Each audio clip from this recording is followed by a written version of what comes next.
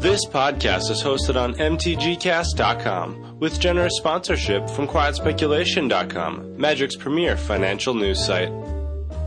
The staff at Quiet Speculation believes that every Magic player deserves the information that lets them play Magic for less money. To learn more about the fundamentals of getting good trades and instantly engage with a friendly and mature community, go to quietspeculation.com.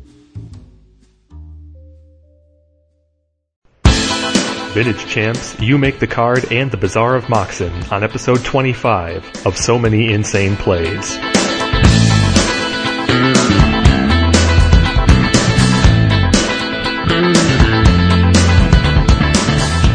Welcome to episode 25 of So Many Insane Plays, our Bazaar of Moxen analysis. We're going to dive into the Bazaar of Moxen video, the results, and deck lists to make sense of the largest vintage tournament of the year, and the direction of the vintage metagame, and much more. I'm Kevin Crone with Stephen Menendian. Hi, everyone. As we go through the show, if you have any comments or questions, please tweet us at ManyInsanePlays or email us at SoManyInsanePlaysPodcast@gmail.com. You can also leave us comments where we post our show at EternalCentral.com or MTGcast.com. We look forward to hearing from you.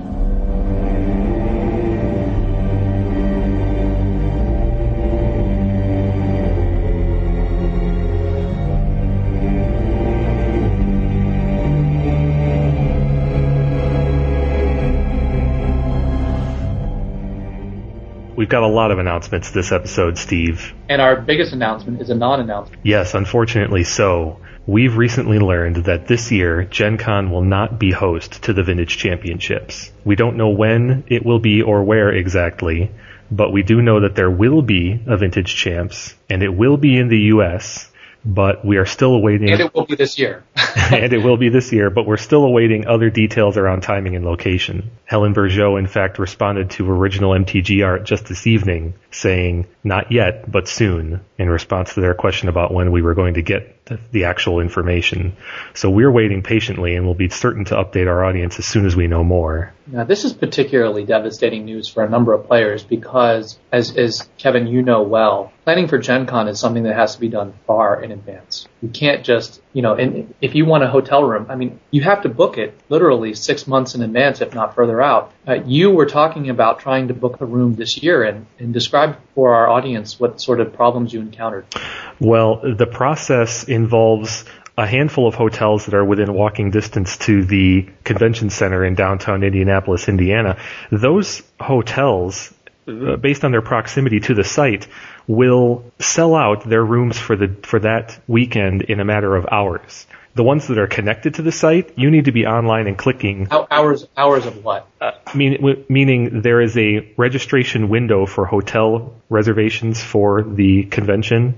It opens. This happens in like January. That's right. It opens each year in or about January, and the moment it goes up, those hotels that are attached to the convention center, meaning literally affixed to them, sell out in minutes.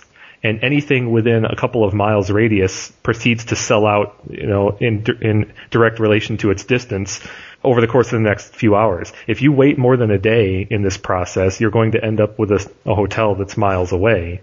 And this just speaks to the overall commitment that is Gen Con, that is planning for it. Yeah, it's really negligent of Wizards to A, not let folks know that the Vintage Championships wouldn't be there far in advance, and B, not suggest what the alternative plans are. People need to plan this out in advance. This is something that people plan on an annual basis, months and months in advance. Not a couple months in advance, but 6 to 8 to 12 months in advance. And the idea that 50, how many people? Probably, I would speculate, well over 50, probably over 100 people had made Gen Con plans in reliance on Vintage and or Legacy Champs being there, and neither is now there. Yep. This is something that they should have revealed.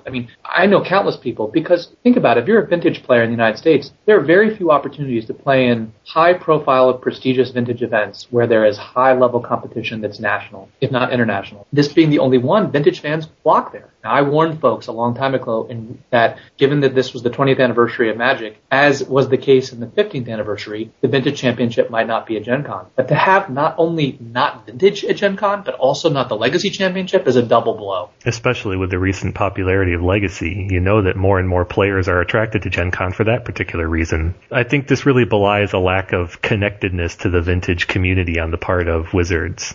I'm not going to say it's necessarily irresponsible because I believe they have bigger and better plans for this year vis-a-vis the anniversary, but really it is just a mistake on their part. And Helen apologized on Twitter. She said, "Yeah, it was a miss."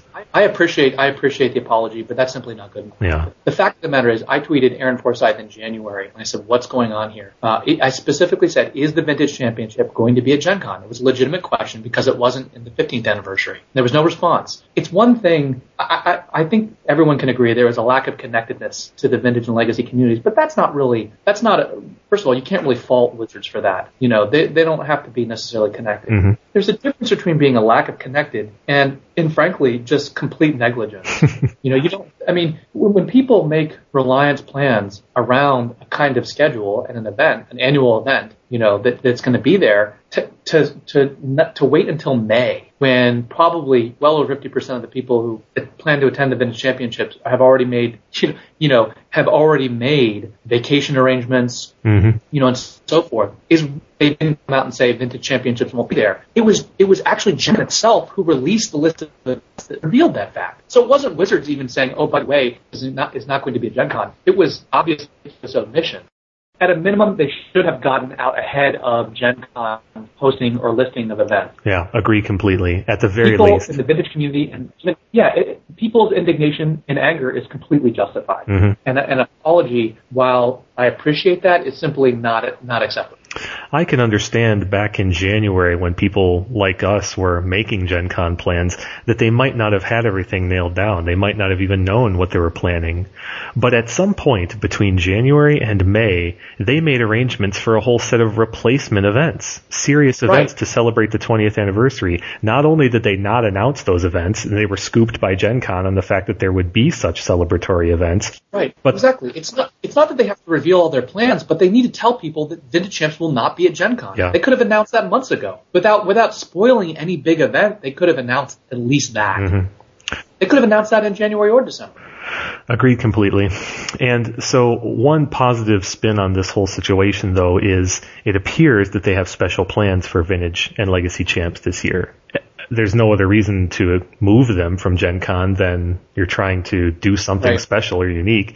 And it is the 20th anniversary, so it only makes sense. We don't know how grand those plans are yet. Well, we've had a conversation offline about this, but it seems to us that there's basically two possibilities. One is that they're going to piggyback the Vintage and Legacy Championship on some other event. They'll ride it. Or it'll be a separate standalone event, perhaps to celebrate or commemorate the 20th anniversary of the game. Mm-hmm. In terms of the first possibility, it seems the one that stood out to me is GP DC, which would be timed right because it's towards the end of the year. The details of Grand Prix DC have not yet been posted, which would explain why they haven't announced the details of the Vintage Championship. And it's one of only 4 Grand Prix whose event listings has of this podcast not yet been posted. The other possibility is, which we discussed, is that they have a 20th anniversary where they feature both the Vintage and Legacy Championship. Well, the second seems like a possibility. The one thing that makes me skeptical of it is the fact that I have a difficult time believing that Vintage and Legacy would garner the kind of warm bodies they would expect or you would get for a Grand Prix. Vintage Championship is at most 150, 200 to 200 people. Legacy Champs maybe a couple hundred at most. And when you don't have it at a larger event like Gen Con or Origins, those numbers are probably a little bit smaller. So what kind of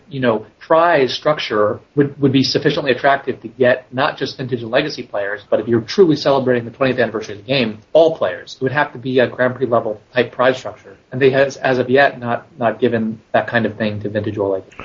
Well, Steve, I believe that the prize structure for such an event, Vintage Champs, regardless of where it is, I believe that it's going to be tied with the release of Power on Magic Online this year. Explain what you mean. I believe that we know a couple of things. One is that they have announced that they will be releasing the Power on Magic Online this year. They have not yet explained how, but when they initially discussed the matter, they mentioned, and we've covered on the show, how they wanted to keep the Power 9 as Magic's quote-unquote royalty. They want to keep it special, at least initially. And I think it only makes sense. They're moving Vintage Champs. They've got Power coming out on Magic Online. They want to keep Magic Online's Power special somehow. I just can't shake the feeling that as part of the 20th anniversary and as part of Vintage Champs and in relation to Magic Online, all of these events are going to coincide in some kind of celebration that involves giving away as prize digital Power. But how much value would that have? Is that going to attract Pro Tour players who have to book flights, hotels, and travel to an event that has no cash prize? Well, I didn't say that would be the only prize. I just think that'll be part of the draw. Part of the draw for non-vintage players per se that are giving them an opportunity to be some of the first to play Vintage online.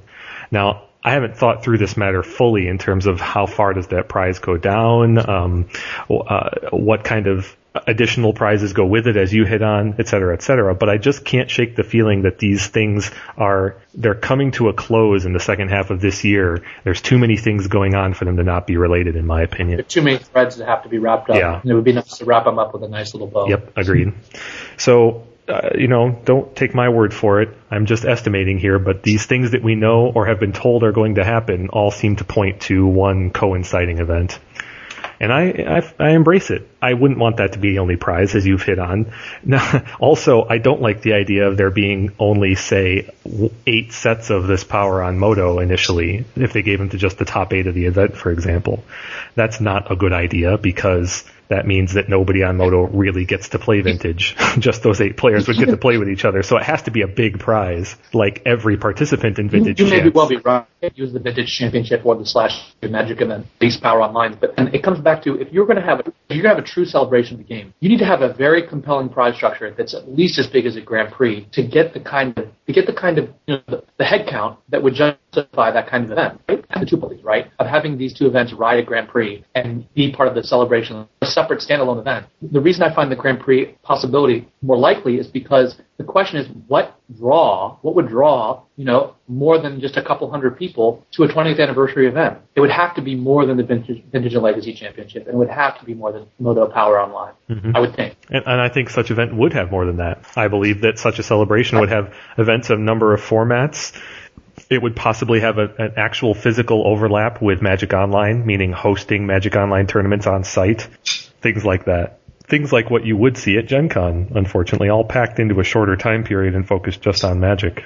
But I don't know. I'm only estimating. Yeah. The other piece of this that's so puzzling is Wizards of the Coast is a company that is expert at event planning, and to have dropped the ball so badly here is really puzzling, to say the least. Yeah. Well, when you think about it, again, assuming that the plans are taking, the planned event is taking place, say, in Q4 of this year. Maybe that was their intention all along. Maybe it was their intention all along not to announce anything until the summer. All of that could be true, and they simply did not foresee the backlash of not announcing the Gen Con issue. If you take that one factor out of the equation, the people who had already planned on Gen Con, then all of the rest of this does make some sense. Yeah, but it still doesn't explain the fact that why they couldn't simply say, by the way, the Vintage and Legacy Champs are going to be at Gen Con. Well, that doesn't reveal anything. That's the part that it truly feels to me like a simple oversight, and that's where I was speaking to a lack of connection to the Vintage community. They simply did not understand that Vintage Champs is such an important event for this small community.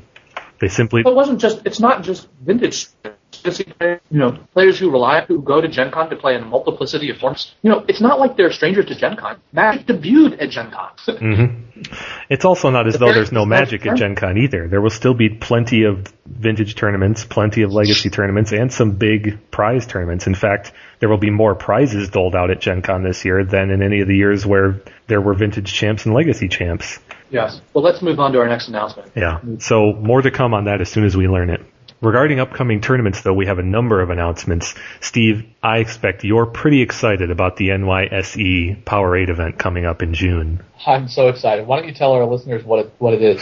So, the New York Stack Exchange runs lots of vintage tournaments out on the East Coast, as our audience probably knows by now. But this one is a big deal. It's being named the NYSE Open 1, the first. It's a $100 entry, 15 proxy, non-sanctioned vintage tournament.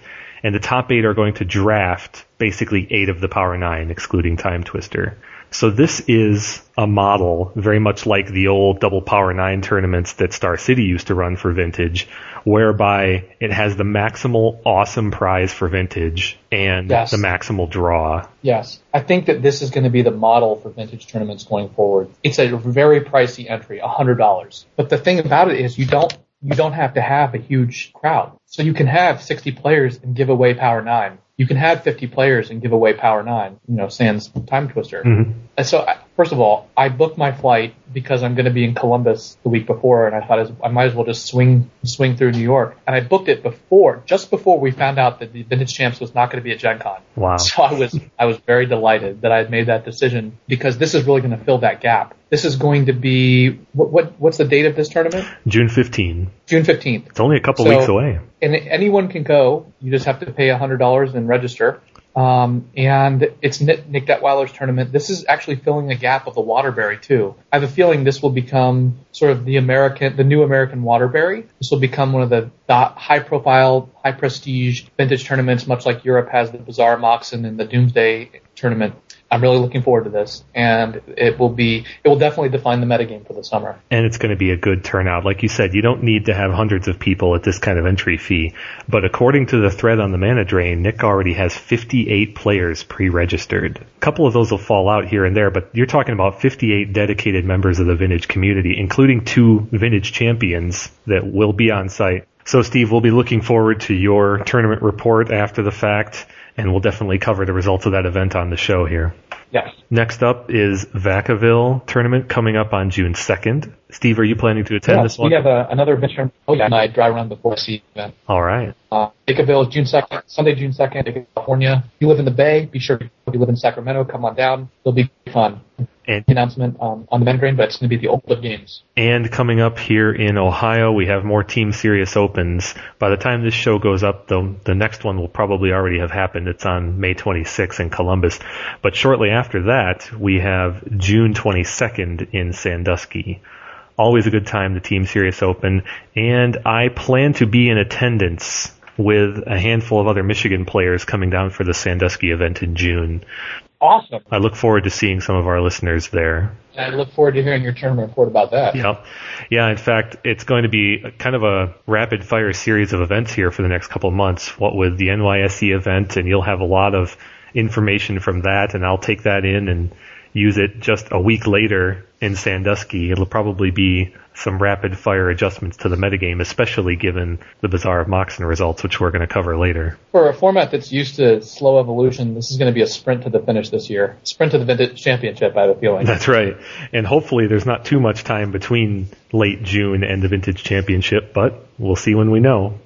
Steve, you got some article content coming out now, too? Yeah, by the time this podcast is broadcast, my latest History of Vintage chapter, 1999, which is cool because it saw a record number of restrictions in Type 1. The restricted list basically doubled in size after basically 3 separate waves of restrictions. And I sort of break down the different waves of restrictions, including an emergency restriction, which you should all read about. Fascinating story there. And the last 2 sets in Urza's block, and the really curious, enigmatic, doesn't get a lot of credit set, Mercadian Mask. But Kevin, Mercadian Mask is actually a huge set in Type 1 in Vintage. It's weird because, go ahead. No, I was going to agree completely. They introduced a lot of alternate casting costs in Mercadian Masks, among other things. Yeah, there's almost 20 alternative casting cost spells in between the gap between Alliances and Mercadian Mask. There's only one alternative casting cost spell, really, which is Spinning Darkness. And the weird thing is, so in Alliances you have this cycle, right? You have the Force of Will cycle, and then you get Spinning Darkness. But Mercadian Mask really breaks the mold because it has so many different ways of approaching that alternative casting cost, right? Yeah, you look no further than Gush for that. Exactly. You get Gush, which return lands. You get cards that sacrifice lands, like Crash. You get cards like Vine Dryad, which look at first glance like the Alliance cycle, except it's a creature instead of an instant. That was a breakthrough. And then you get cards that are completely different, like Land Grab, which are conditionally free, but in a totally different way. When you put those all together in an Eternal format, it really contributes to speeding things up and making for a whole new set of deck construction constraints. Right. Just to preview a little bit of what we're going to see, Snuff Out, and cards like that are also from that set, which are conditioned in totally different ways, which your opponent has to have. You have to have a certain kind of land in play. You pay a certain amount of life, or cards like Submerge, right? All of these cards have made big waves in Eternal decks. Including Massacre, which is still played, and I play in Legacy. Mm-hmm. So Mercadian Mask is a set that does not get a lot of credit. It's very enigmatic, but it's actually huge. So be sure to check out my article, 1999, where I dig into the Invitational, Magic Invitational. You'll see the fight between the top decks in the format, the Academy deck post-Academy restriction versus the Necro and control decks like Keeper in the deck. It's a great narrative. And 2000, Kevin, I'm almost halfway through it. It's just a gigantic year. It's so cool because in 2000, the format is basically written off in the United States. The format is really defined by the Invitational, Magic Invitational. And there are 2 Magic Invitationals that year. One before the restriction of the beginning of the year, before the restriction of Necropotence, and one at the end of the year after the restriction of Necropotence. But what's so cool about 2000 is it's really the year the vintage community coalesces. It's the year that B Dominia it becomes sort of the hub. And it's the year that the Duelman launches. Really, you get 100-person turn consistently in Germany for several years. So Vintage just really starts to take off, despite the fact that people had written it off. So one other article I just mentioned is a free article on Eternal Central that I published recently called Designing for Eternal, where I break down some of the, I think, really productive approaches to designing for Eternal in detail with lots of examples. We've got one more quasi-announcement before we dig into the bizarre Moxen results. We've got to talk about You Make the Card, specifically the final 2. Let's do it. So let's start with Blood in the Watering Can, which says, at the beginning of each end step, if you've lost life this turn, you may return target creature card from your graveyard to your hand. So, you have Raise Dead on tap, in very much similar fashion to, albeit with an easier condition, arguably, to Oath of Ghouls. Yeah, it's Oath of Ghouls, it's Dawn of the Dead, there's a million effects like this. Well, Dawn of the Dead puts the card into play. Oath of Ghouls is probably the most apt comparison, and the condition there was, if you have more creature cards in your graveyard than an opponent, then you get it back. But Oath of Ghouls was symmetrical. Just like all the Oath cards from Exodus, it applied to all players universally, so whoever had more creatures got their creatures back. So this card... What do you think is the best way to abuse this card in an Eternal form, Kevin? To be using utility creatures that go to the graveyard as part of their effect and get better with multiple uses over time. I'm thinking cards with Channel, for example, cards with sacrifice abilities like Fairy Macabre or Mog Fanatic, even though that's not a good example, but something, especially in Vintage, like, say, Ingot Chewer is a good example, where you get continued value and it's reliably useful in multiple matchups over time. Yeah, I mean, there are a lot of creatures that go to the graveyard, like Wild Cantor, Kasali Pride Mage, and then there are the kinds of effects that never trigger a graveyard from your hand, like you said, like Fairy Macabre, but it doesn't trigger into the end step. So it's really hard to imagine something in Vintage, a creature in Vintage, that you would really get value from for turns, as opposed to within one turn. Also, let's not forget that this card is going to cost some amount of mana, and you'd have to have a combination of the right creature for the right matchup and this card and resolve them both, basically. And you have to be reliably losing life, which is very easy to do in short bursts with fetch lands, but not over the long term. Yeah, in Legacy, this could be much better. I mean, you could imagine like a Bug Mirror where you can just recur your guys indefinitely. You just continue to get back your Goyfs and your Delvers, et cetera, and all you have to do is activate a fetch land to get it. Or receive damage from your opponent's combat. Yeah, or pay life with Sylvan Library or anything like that. Mm-hmm. That having been said, though, would you main deck this effect in Legacy? Almost certainly not. One other thing, possibly not, but one other creature that would be pretty good with this is Baleful Strix. Also Snapcaster Mage, which dies very readily and easily facilitated to killing itself in combat and get extra value that way. I could imagine playing like if this costs like 1 black, I could see playing like maybe 1 or 2 in like a bug deck. Maybe like you could do Shardless Agent, right? Mm-hmm. Recursion. Mm-hmm. That's a good point. I could see playing a couple in Legacy. If this costs more than 2, I don't think it's playable in Legacy though. Shardless Agent is a good idea because you could also facilitate your own sacrifices using something like Cabal Therapy. Imagine if Survival of the Fittest was legal still. Yes, absolutely. Well, it's worth noting that in Legacy, Entomb is still a common strategy, and you could set up somewhat of a tutor engine using Entomb in Legacy. What's the card that is often used in Reanimator that used to be in the Survival deck? Was it the Portal card that allowed you to sacrifice it to put a huge creature into play. You're talking about loyal retainers. Yeah, loyal retainers. Mm-hmm. That's a pretty abusive use. Yep, that's a good example. You get multiple uses out of it that way. If this costs more than 3, I think you can write it off. If it costs 1 or 2, it could be playable. 1, I think it could definitely see play in Legacy, although I just don't see it in Vintage. Although I could very well be wrong. This could be Vintage playable. It's just you have to get so much value over time.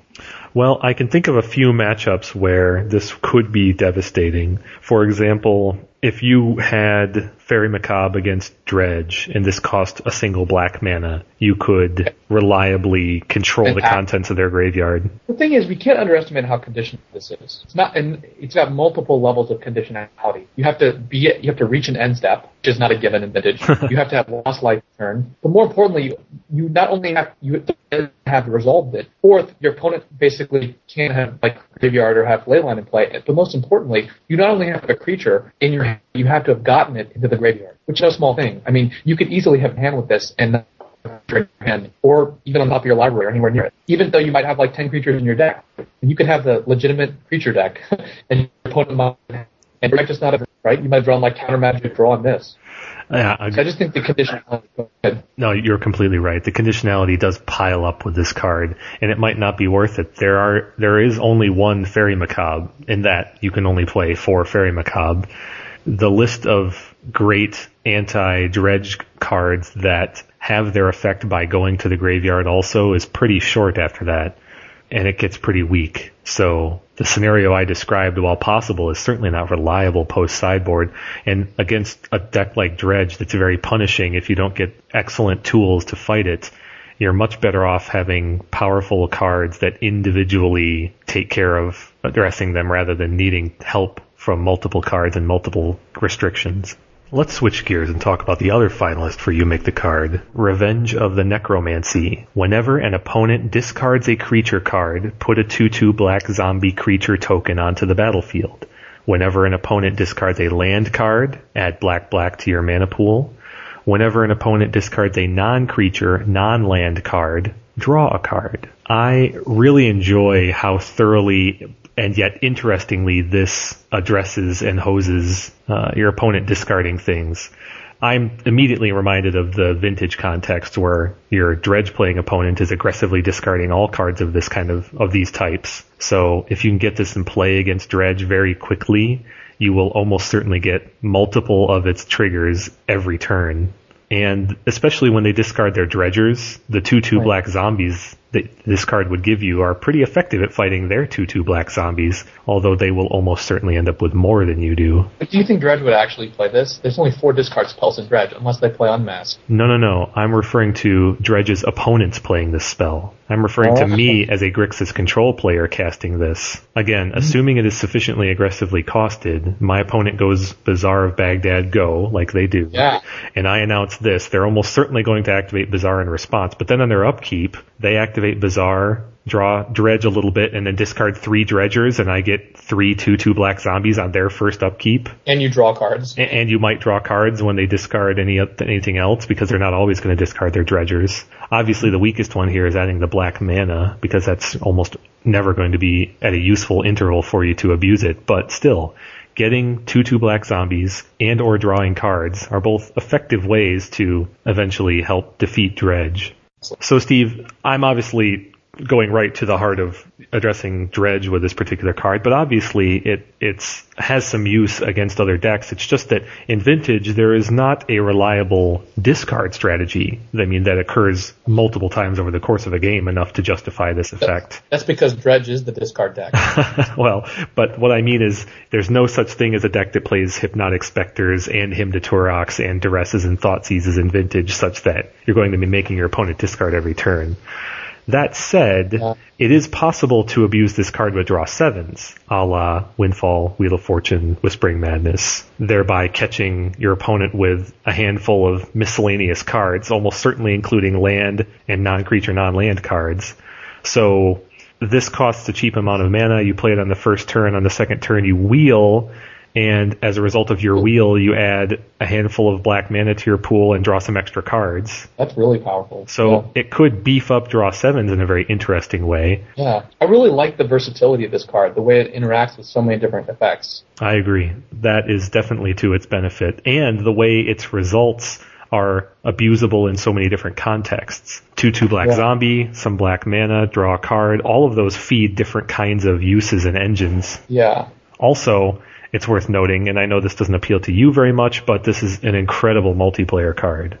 Put this into a deck that has any kind of non-targeted mass discard, simple things that make your opponents discard 1 or 2 cards, and you get huge benefits. I feel like it's really hard to predict what the effect of this card will be, but I love the way in which it's so traditionally black, rewarding discard, right? Mm-hmm. And one of the things that I really like, and I was trying to design, is cards that reward discard more, I think are a good effect for black. So I really appreciate this card. It's just really hard to extrapolate what its actual effects will be. And you pointed to so many different things. You pointed to anti-dredge technology. You pointed to abusing it with draw 7s. There's all kind of draw 7 type effects. You could even just play like thought seizes and things like that and get use out of it. And all of that, in my opinion, speaks to its credit. I love that about it. So what would be an appropriate casting cost, do you think, for something like this? Let's ask 2 questions. What do you think Wizards is likely to try and cost this at? And then what do you think, that's the first question. The second question is, what do you think it should be casted at to be Eternal playable? So I think the obvious comparison is an M11 card, Liliana's Caress, which was an evolution of the Stronghold card Megrim, but got much better because they lowered the mana cost. Whenever an opponent discards a card, that player loses 2 life, and it costs 2 mana. Now, it's a little more direct in harming your opponent, given that it directly affects their life total, but it's obviously not quite as versatile or powerful as the Revenge of the Necromancy can be. Mm-hmm. So I think that 2 mana is a good starting point for discussing the cost of this card. And as an Eternal player, obviously I'm leaning toward less than that, or as little as possible. But given its versatility and abusability in terms of the kind of resources it generates, I would be surprised if they would go any less than 2. Oh, yeah. So I think the discussion will probably be between 2 and 3. I think that's right. I think, though, that I would be surprised if this is cost less than 3, but I don't really have a good reason or basis for that. I think for Eternal, it would be great if this is 1 or 2, but I think this is likely to be a 3, maybe even a 4 cost card. I think your instincts are probably pretty good. I think 3, a lot of people will gravitate toward 3 from a development standpoint. But I think some of that is just some historical precedent from other black enchantments that have had to do with discarding. If this was Leyline, this would be awesome, because then you could put it into play and the discard player could go like Dark Ritual, duress him to Torok, and you'd be in business in Legacy. There are plenty of other historical examples like Bottomless Pit, which actually causes discard, each player's upkeep, or Chains of Mephistopheles, which we've talked about at length, or something simple like Gibbering Descent, Larceny. There's quite a history of black enchantments that interact with discarding by either causing them or profiting from them. But I think it's interesting that Liliana's Caress existed at 3 mana in Megrim for years, for several reprints. And then in M11 they decided that effect needed a power boost. And so it basically lost a colorless mana off of its mana cost. I think that speaks pretty powerfully about their current impressions of how powerful discard enablers should be. And as you know, the history of vintage specters is filled with increasing power on the approximately 3 mana level, with every new generation of a Spectre having some additional power tacked on, making Hypnotic Spectre look a little silly by historical comparison. Yeah. Dimir Cutpurse is a good example of that kind of power creep. Sure. So, as between the 2 cards that are remaining, which card do you think people should vote for? I am certainly in favor of Revenge of the Necromancy over Blood in the Watering Can. I don't think it's even close. Revenge of the Necromancy is so far more interesting, more versatile, and also more uncertain in its effect, as opposed to just extra raised deads. Yeah. I think both of these have potential applications in Legacy, although their vintage playability is far less clear. But I think that the wild unpredictability of Revenge inclines me towards that card. Mm-hmm.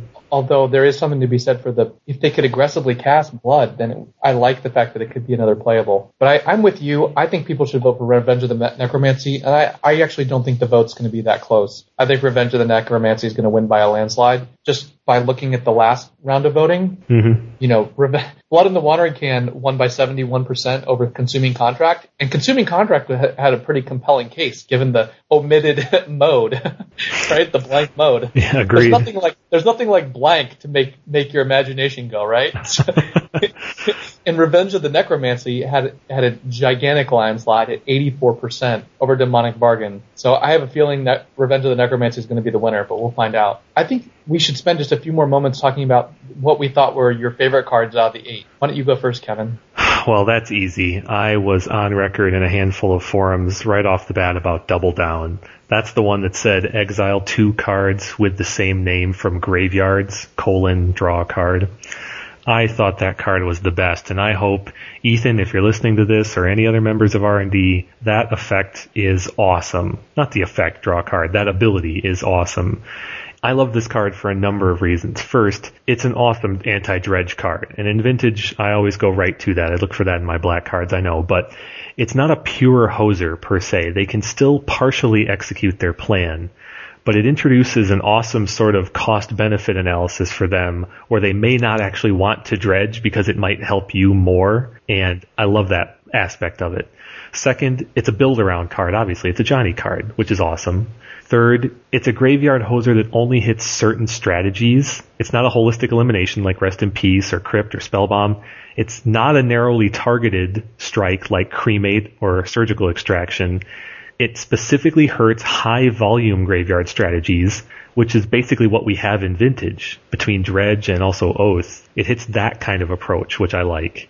Fourth, it's a great multiplayer card. Even in EDH, you can build around it, but also you can just get basic value out of it. Note that it hits basic lands. So if you have even a modicum of milling that hits all of your opponents, and you play this down in a 3 or 4 or 5 player game, you're going to be able to draw tons of cards just off basic lands. Never mind all the staples that go into every EDH deck, like Soul Rings and whatnot. You're going to get a lot of value in a multiplayer context. But anyway, it didn't win. Not a lot of people were very excited about just exile 2 cards with the same name. I think it's great, and I hope we see it again. Steve, what was your favorite? Well, I can't say that I was particularly struck by any of the cards. I thought some of them were interesting. I thought Mass Mummification reminded me of an Alpha card. It's kind of like crazy, zany card you'd see in Alpha. Mm-hmm. It reminded me, like cards like Cyclopean Tomb or Lich. It's just a weird, cool card. Definitely has that feel. I was not a fan of Soul Eater Feaster's Rising, which seemed completely unplayable. I can't say that I was really taken with Double Down like you were. I see it has potential, but I just think ultimately it's too limited to actually see a terrible amount of play. I think probably the card that I was most intrigued by overall was Eldritch Rites.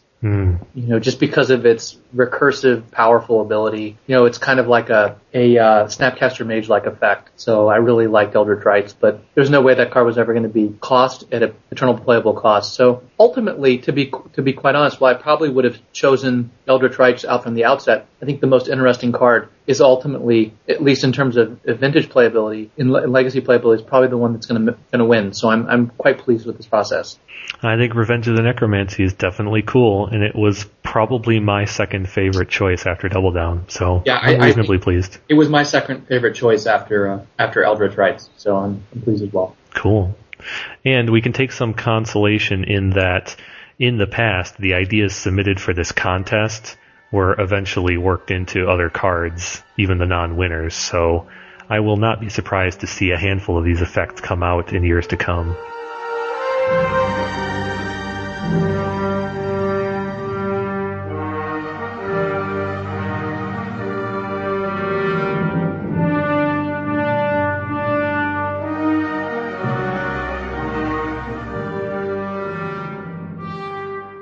Next then, let's get to the meat and talk about the Bazaar of Moxen. This event, which took place just a few weekends ago, had 294 players, cementing its position as the largest Vintage tournament in the world annually. Steve, we've got lots of detail. They published lots of videos from the main event and the qualifying event, and we got to watch lots of discrete match coverage and take away lots of lessons, individual plays that we want to discuss, and concepts about the winning decks in general. Where do you want to begin? We're going to start by breaking down the top 8, but we just want to let you know, wherever you found this podcast, we will have links to not only the top, so all the archives, so you can go watch the matches we're going to discuss as we discuss them.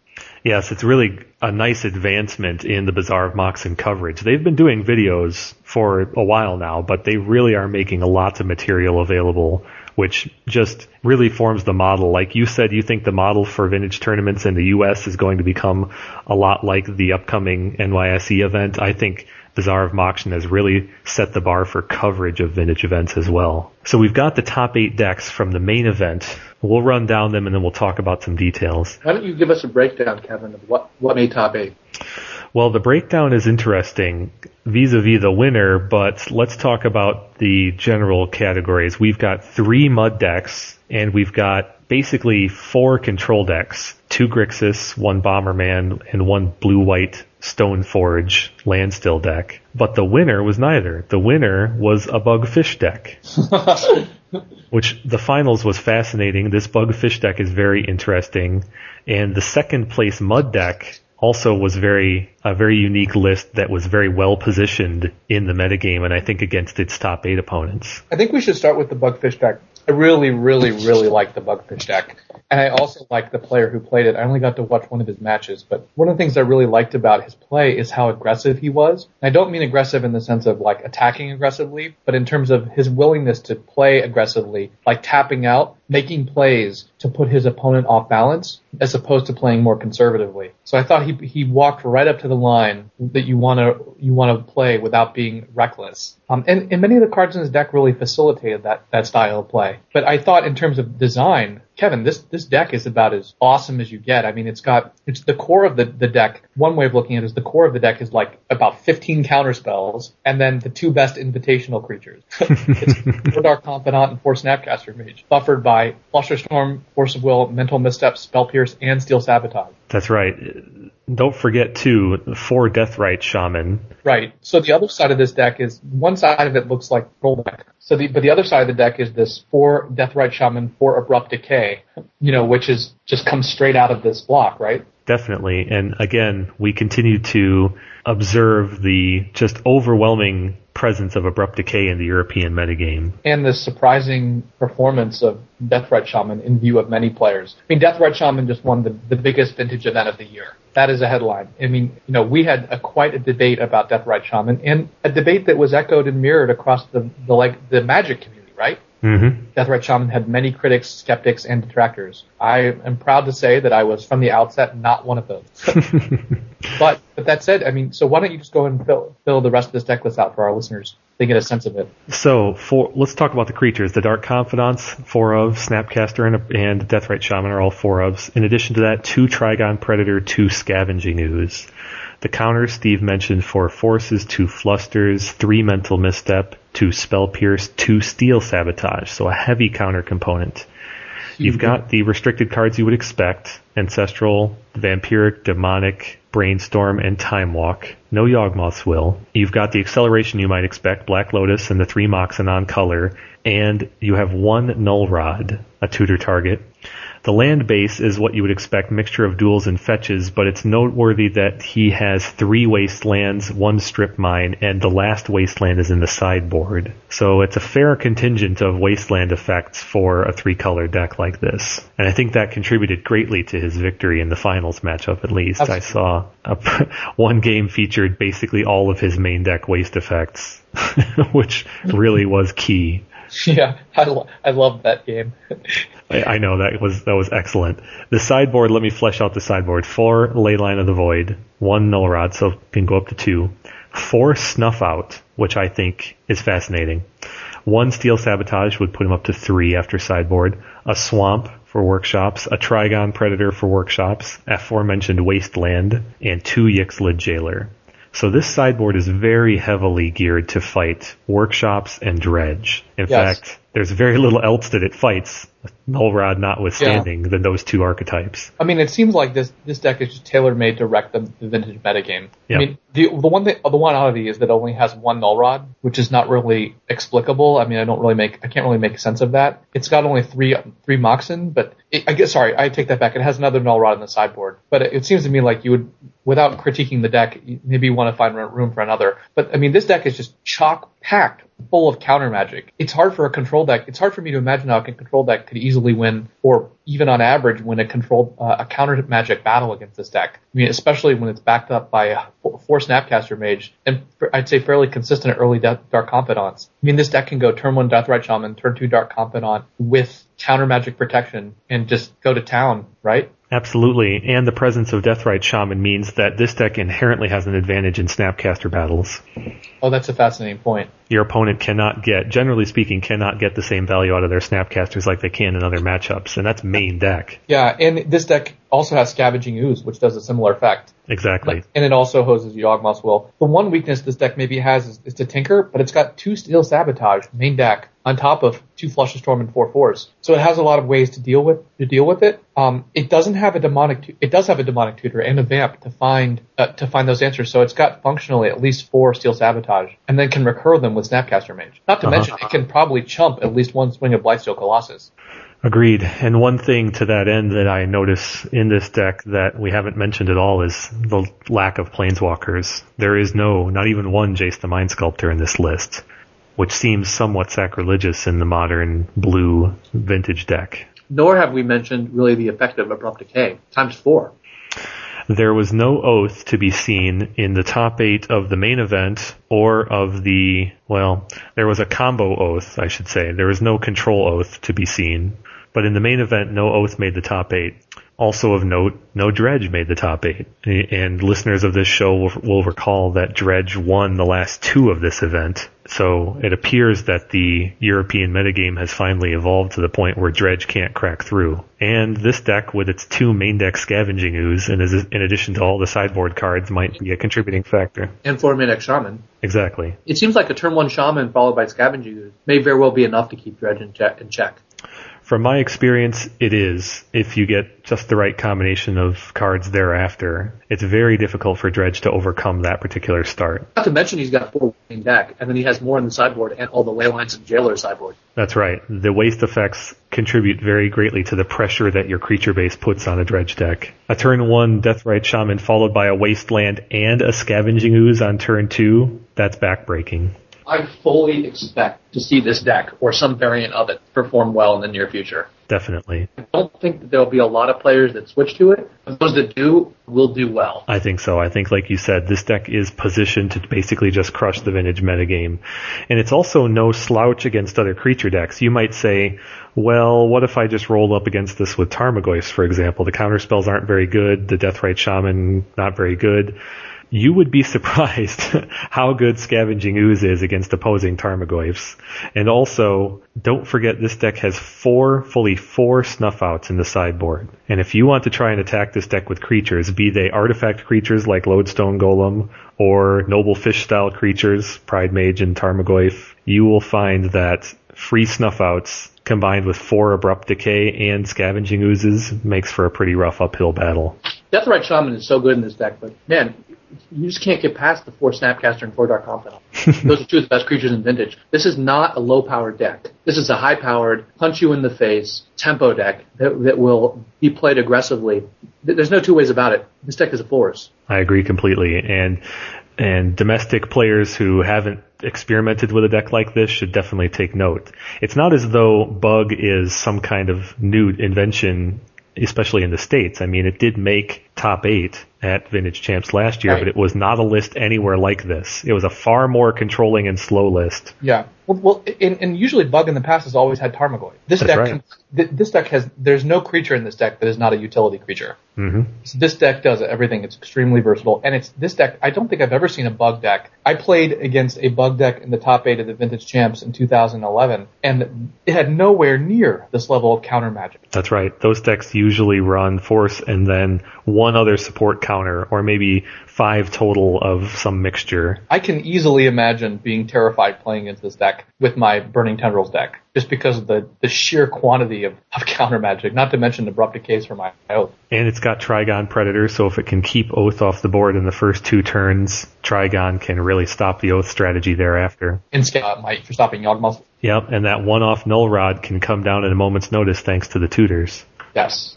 Yep, I agree with you. Anyone who's planning for a major Vintage event in the next few months should definitely put this deck together and test it, because someone else will, and it's a force to be reckoned with. Oh, and people should pick up 4 Snuff Outs for their Vintage collection. I've been testing Snuff Out for the last 1.5 2 years for my Vintage Doomsday sideboard, because it can reliably fetch out a basic swamp, but that I still couldn't get that deck to reliably be able to use it and beat workshops. This deck is an example of a deck that against the workshop matchup starts fetching out black mana immediately, including its value in basic swamp, as we saw in the finals of this event.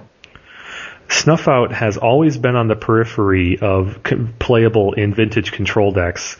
Thinking about Grixis control, for example, you have access to swamps. It's not really the problem of finding the swamp. It's that your deck does not want to play a basic swamp. Yes, exactly. And this deck does, which is a huge difference. If you can run your deck reliably off of that first turn basic swamp, then Snuff Out becomes an incredibly reliable answer to turn 1 Lodestone Golem. Yes. And that makes all the difference in the world. Yes. This Snuff Out is exactly the kind of card, Kevin, that we would want to talk about in our ban and restricted list discussion as an answer to Lodestone Golem, even on the play. On the draw, rather. Because you can be on the draw, they can go turn on Lodestone, and you can go swamp, fetch out swamp, Snuff Out. Yep. Just fine. It's essentially Force of Will. That's a very good point. It functions a lot like Force of Will for that first turn Lodestone Golem, and they have very little else that can stop it, aside from 2 lock pieces, or 2 spheres even, because it's not stopped by Chalice. Exactly. It's not stopped by Tanglewire even. Yes. And it's not stopped, you don't get punished by Wasteland like you do for fetching out an Underground Sea. This is the best anti-workshop deck I could imagine building. I mean, and it does it in so many different ways. It does it because it's got basically the 8 Force of Wills with the Snuff Out and Force. It has also got main deck Steel Sabotages, but it also has these Wastelands, which are just so devastating. And a lot of players would rightly point out that Wasteland is not good at fighting workshops just in the abstract when they are playing these large threats, these sphere effects, these large creatures, Crucible of Worlds, never mind that. But if you are the deck playing out the threats, if you have the Deathrite Shaman and you have reliable answers to Lodestone, or your creatures can fight them, then your Wastelands on them is actually much more backbreaking to them than in any other deck. Right. So it's so well positioned against workshops, and not just in part because of that. It's a tempo deck that uses Wasteland so devastatingly. And it's also got Trigon Predator. It can accelerate it out. But then on top of that, it has Deathrite Shaman, which is a mana generator. And then it's got, for the control matchup, this gigantic density of blue counter magic. I don't even know how you fit all these cards in there.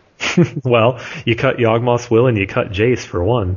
That's how you do it. Yeah, and he also realized that he didn't have to run Tarmogoyf, which is a pretty big advantage. Why don't we go to the rest of the deck list? The second place deck is also worthy of some similar discussion in its awesomeness.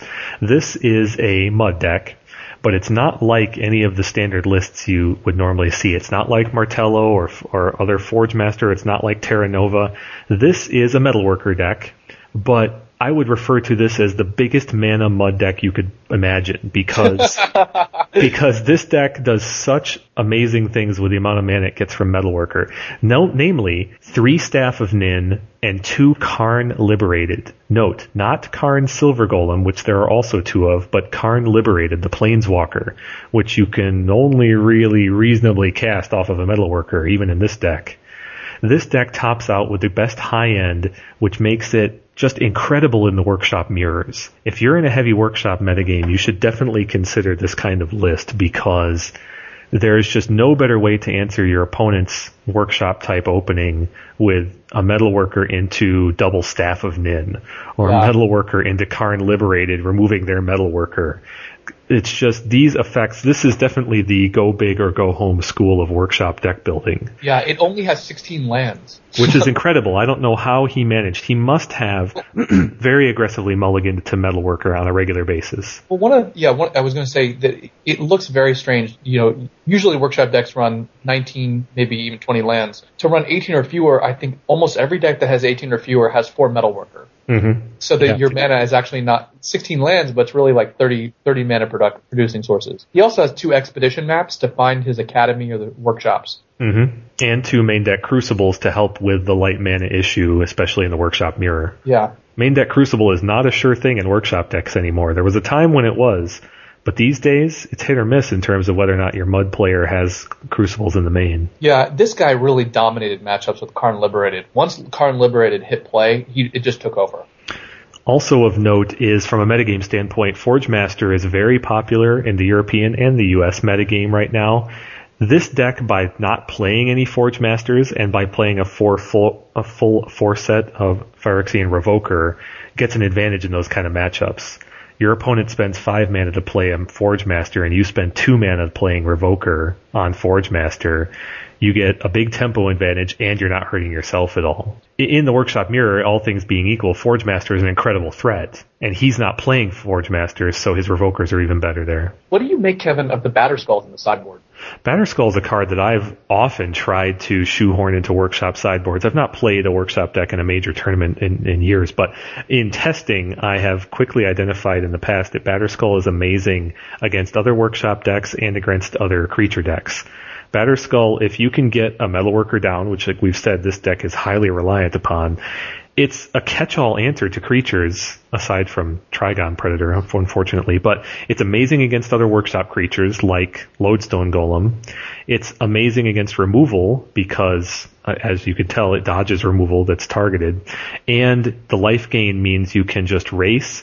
It also means that if you find yourself behind on the board, for example, in a Workshop matchup or another creature matchup, you can equip some of your otherwise maybe not so awesome combat creatures like Metalworker or Revoker and turn them into forces to be reckoned with. So, and again, in a deck that's going to have access to a lot of mana like this one is designed to, Batterskull puts you over the top in creature matchups and has a lot of utility at card advantage and virtual card advantage over time. We haven't seen a big mana Workshop deck like this perform well in the United States in a long time. It's kind of refreshing to see it, and not just one, but a bunch of them. Yeah, I agree. I love this kind of variety. I mean, I've always had a soft spot for Workshops, and I love the interplay of different Workshop builds and how they play off of each other. I would be very wary playing this list, personally, in an event. It seems like it puts a lot of its eggs into the Metalworker basket. And the Workshop Mirror. The Workshop Mirror, your Metalworker is a lot less likely to be removed, so then it's just a matter of confidence and aggressive mulliganing. This deck has a lot of cost spells. Like, you could easily open it that has a Karn Silver Golem, a Karn Liberated, and what then? And Metamorph. You don't have access to mana, you're doing nothing. Well, I agree completely, which is why I say another reason why I would have lots of reservations about playing this deck personally.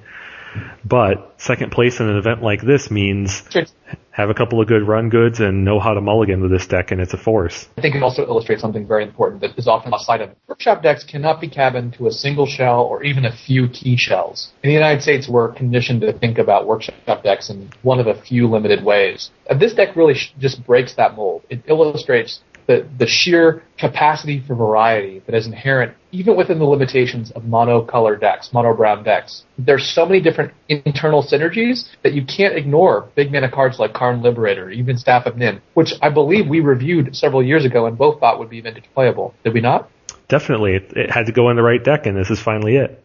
Also, I'd like to point out, to your point, this deck only differs from what you would refer to as a traditional Workshop, like a Forge Master deck. It only differs by a half a dozen cards. But those choices make such a big impact on how it plays out in all its matchups. That's right. I think it's worth noting, Steve, that looking back to last year's Vintage Championships and now this Bazaar of Moxen, the second place deck in both events was a very surprising big mana workshop deck. Blaine's deck from our Vintage Champs last year was nothing like its compatriots and had a serious advantage over those decks, I think, for that reason.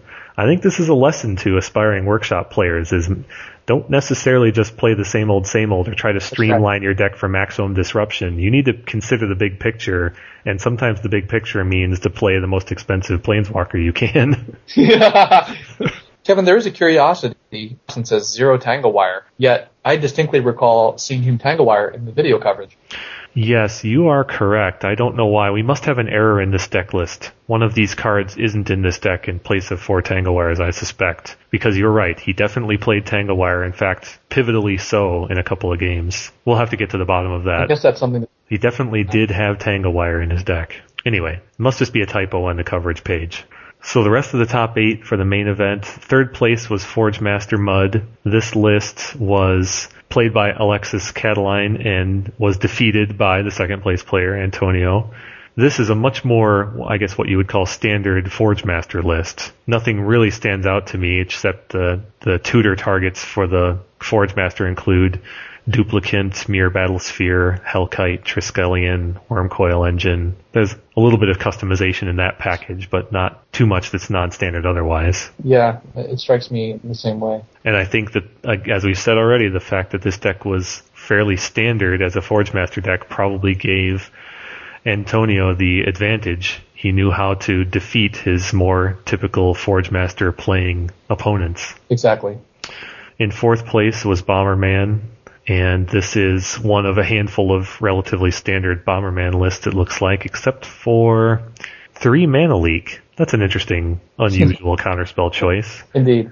This list does not have black, so there's no Dark Confidants in here. So it's a little bit of a throwback, even including the 2-factor fictions, which we've discussed on the show in the past. Just one thing I'd like to point out is that in Joshua Kohler, who is the guy who's won a bunch of Northeast tournaments with Bomberman, or placed very highly, the last 3 or 4 events he played in, he did not have Library of Alexandria main deck. And that is despite the fact that a lot of players claim the library is in there, yet he's so important he doesn't include it. He also runs 4 Jace. This deck only has 3 of. But this deck also, in addition to, he has 2-factor. What do you make of that? We've seen that in the past, and I think it's a head scratcher. I think it's just for value. I don't know why you would play a Factor Fiction over the 4th Jace, but I think it's just for value to speed finding the key things you want to return with Auriok Salvagers. Yeah. And I can see the value in it.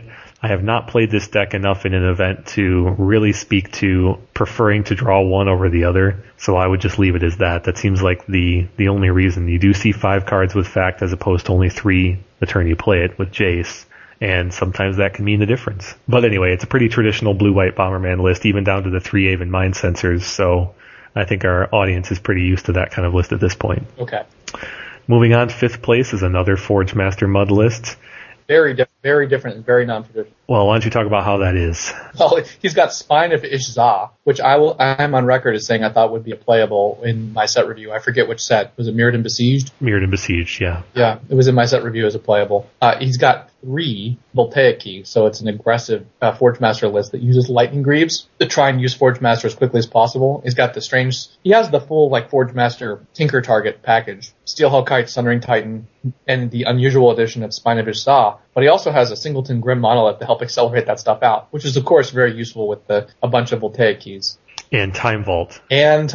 Which is not a common inclusion, even in a Forge Master list. A lot of Workshop players eschew that combo. But a nice touch, nonetheless. Mm-hmm. And let's not forget Lightsteel Colossus to go with his 2 Lightning Greaves.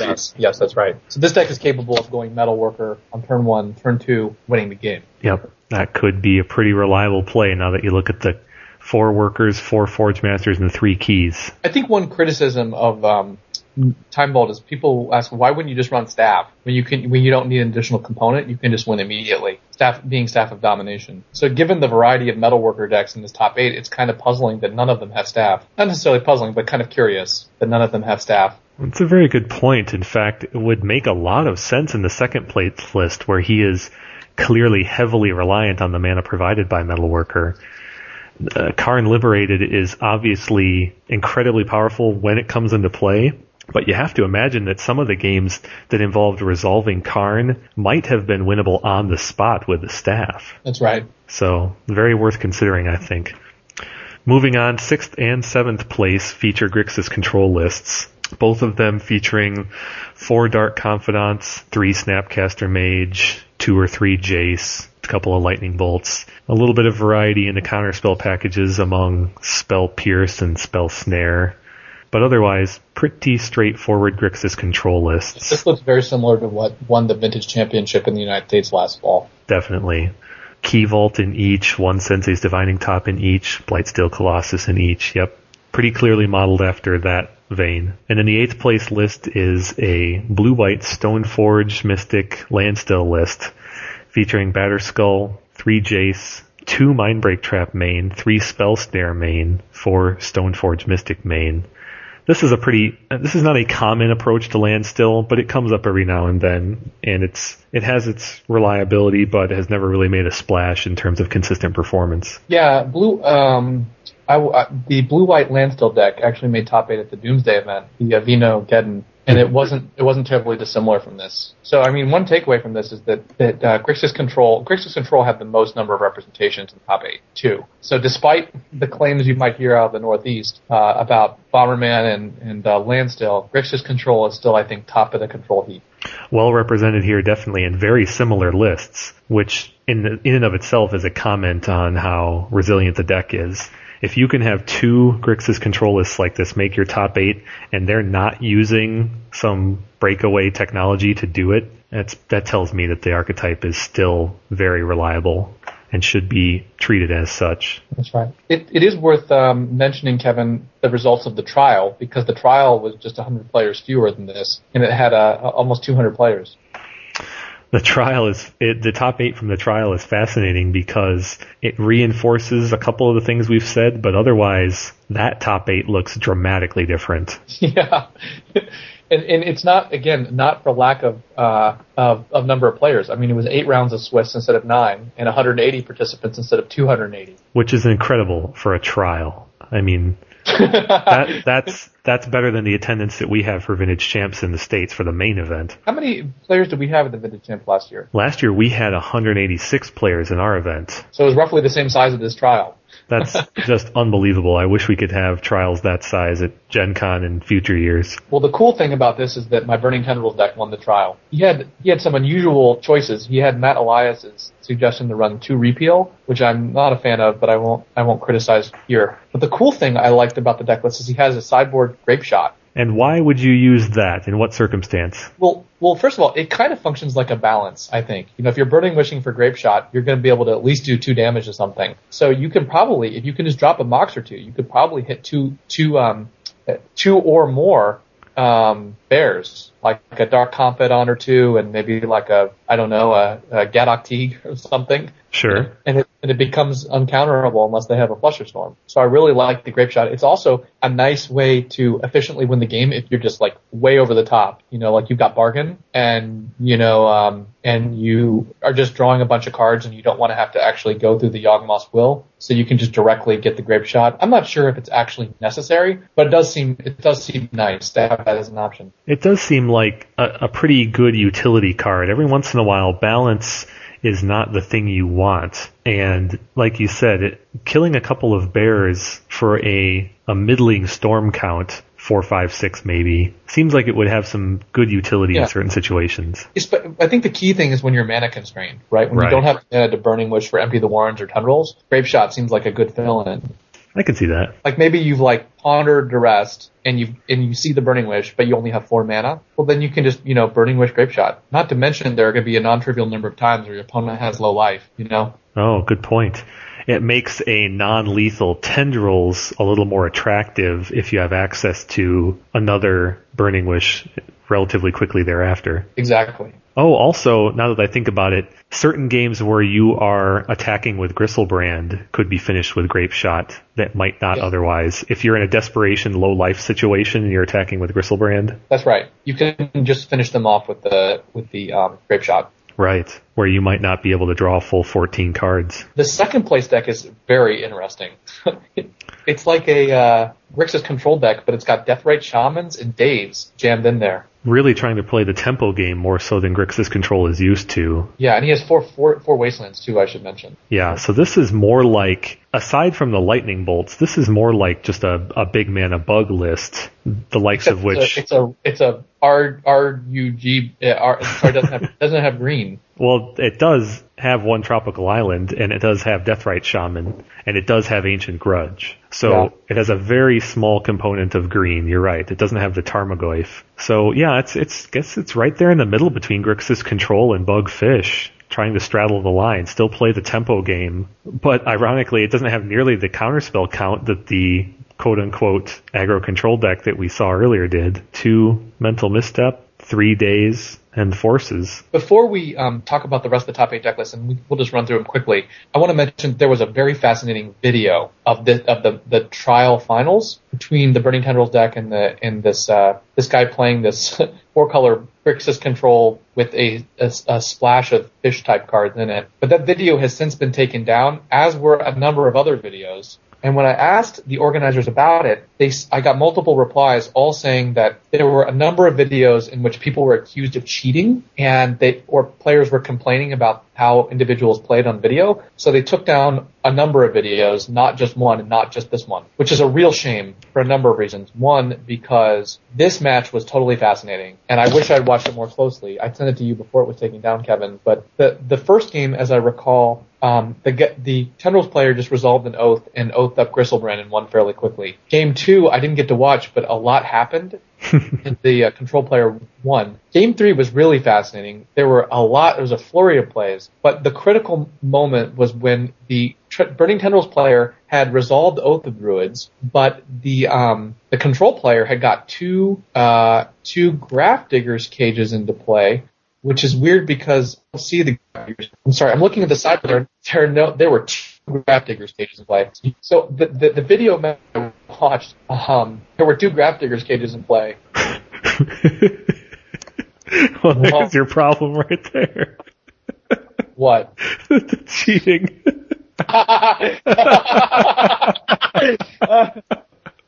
So that very well may explain that, Kevin. So in any case, the guy had 2 Grafdigger's cages in play, couldn't activate the oath, and I don't even know how to pronounce this guy's name. Bjorklund? I think so. Bjorklund Rasmus, the combo player, cast Show and Tell to try and he cast Burning Wish for Show and Tell, and he cast Show and Tell, and the control player cast Mana Drain. So he must have had a Griselbrand in hand already. Well, now that I'm looking at the second place deck doesn't have a Mana Drain, so he must have been playing a different deck. He must have been playing against one of the other players. The guy Mana Drained the Show and Tell, so he had the Griselbrand in hand, and then the next turn, his only 3 lands were 2 Forbidden Orchards and the City of Brass, and he had already generated some tokens with the Orchard, and he had in play maybe a Mox and a Soul Ring, its additional mana, maybe a Chrome Mox, a Soul Ring, and another Mox. He hesitated for a moment, and he cast Necropotence. And he couldn't have necroed for a lot because his life probably wasn't that high, and the opponent still had Orchard tokens. He gave him 2 new Orchard tokens, but the Necropotence was just enough to give him the mana he needed to hardcast Griselbrand next turn, and the Griselbrand carried him to victory. The Mana Drain, the Mana Drain was the last card in the control player's hand. He drew a Soul Ring, which he just played with. So I think the deck list may have been misordered here, or maybe they videoed not the finals, but some other match. Yeah, well, the things you described would appear in the 7th or 8th place deck, so maybe it was not the finals that you watched, or they switched the order of some of these decks. If I could go back and look at the video more closely, I would be able to probably pinpoint which deck it was. But let's just briefly mention the other deck list. So the 3rd place deck list is a Grixis control deck. The 4th place deck is this very popular Talrand Gush deck, which appears which had won the last LCP, is that correct? Yes. With 3 repeals and 2 Tellarans in the main. Yeah, which is a 5th place deck. It's a Turbo Tezzeret deck. 4 Tezzerets, 3 Grim Monolith, and a bunch of keys. But it also has a Notion Thief, which is really cool. Very cool. We're definitely seeing the appearances of Notion Thief that we speculated about. We'll see how many in the long run. It's also noteworthy that this particular Tez list has transformational sideboard into Oath with 3x Runescarred Demon. I thought you were going to say transformational sideboard into abrupt decay, which it might as well be, because who would expect abrupt decay from a Turbo Tezzeret deck? Yeah, those, man. These European players really enjoy their abrupt decays. They show up everywhere. Sixth place is a very standard sort of hyper-focused workshop deck with max spherage. Yeah. It's got the 4 Thorn, the 4 Revokers. Heavily aggro focused. The sideboard even features Dismembers and Precursor Golem and Razormane Masticore. So this deck is going all in on the aggro plan, even in the mirror. Yeah. And the 7th place deck is how would you characterize it?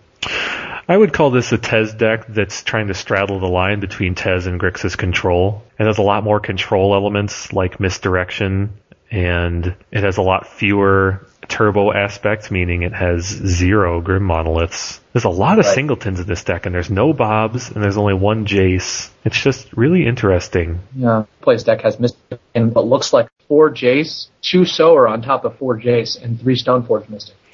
Yeah, this is a very controlling Stoneforge type list. No standstill in this one, so we're not land still. We're just 4 Remoras and 3 Repeals to bounce them. And in the sideboard, no Rest in Peace. I find that very interesting. I consider Rest in Peace to be one of the primary reasons to play a base blue-white control deck like this, and this player, Martin, didn't play any Rest in Peace. In fact, 3 Cage, 4 Leyline. Very interesting. 2 Notion Thief in the sideboard, too. I find this top 8 to be almost the polar opposite of the top 8 from the main event. Heavy combo emphasis in Burning Tendrils and Talrand Gush. The workshop decks are heavily focused on aggro. Yeah. And then the control decks are not standard lists. We've got a Turbo Tez, which is actually pretty standard, but then we've got a Grixis Tez straddling and a blue-white Mystic Remora control deck. It's a very diverse top 8. Yeah. From combo to Gush to control to the varieties of mud and everything in between. Prelim events tend to be like this too. Players testing out decks or playing something they know they won't play in the main event. This kind of thing happens at Gen Con as well. Last year, Mike Solly won with Rug Delver in the prelim, for example, and that deck didn't make top 8 at all by anyone. Right. So, Steve, you want to talk about some more in-game examples that we observed from these various matches, especially in the top 8 of the main event? Why don't we just set up for our listeners first what's available to watch, and maybe they can try and watch as they follow along to our podcast. But basically, I remember seeing about 7, maybe even 8 discrete vintage matches archived, and now there are only 4. So some number have been taken down. But there is also, if you go to day 5 of the Bazaar Moxen, you can watch the entire day through. And so we know there are at least around 1, around 2, and around 3 video matches in that 5-hour block. Is that correct?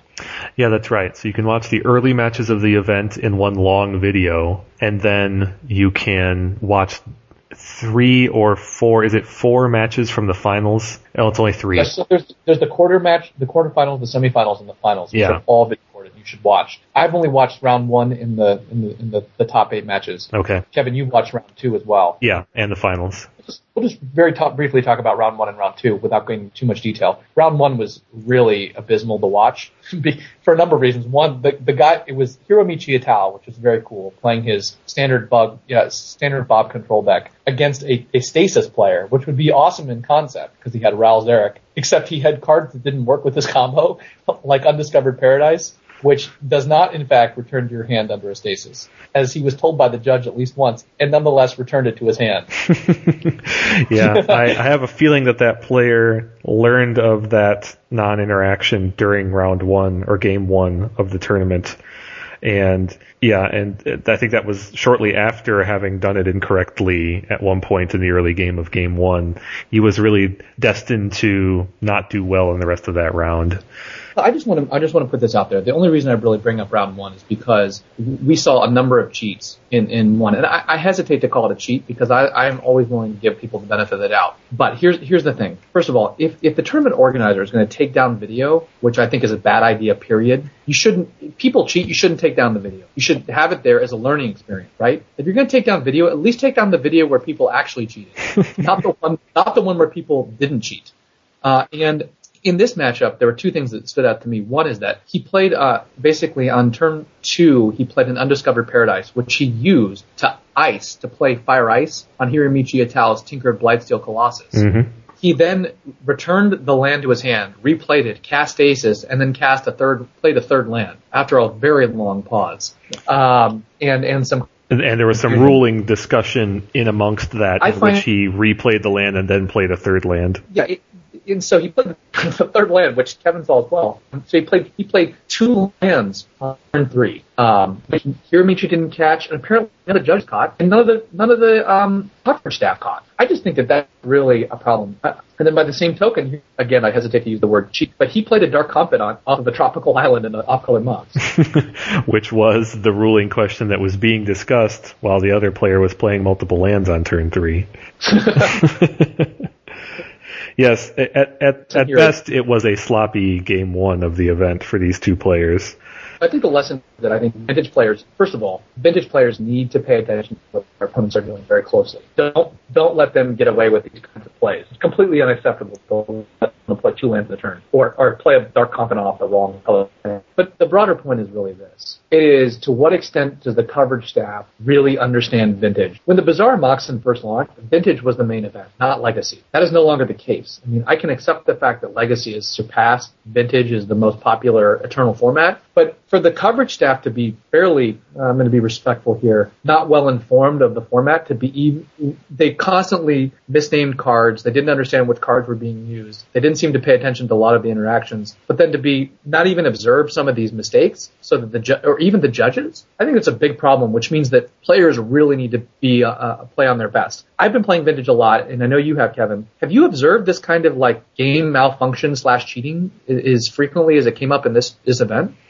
No, not to this degree, and maybe our sample size is too small, but even in the top 8 matches, these are apparently the better players in the room that day, and I was still seeing a lot of apparently minor errors, but things that really should not have been allowed to proceed in a context like that, and they weren't noticed by the announcers, as you said, and they weren't stopped by a table judge, and sometimes the play just proceeded without any notice of these errors. I would just like to call on the tournament, or anyone associated with this tournament, to put the videos that were taken down back up. Look, everyone makes mistakes, and maybe some cheaters in the room.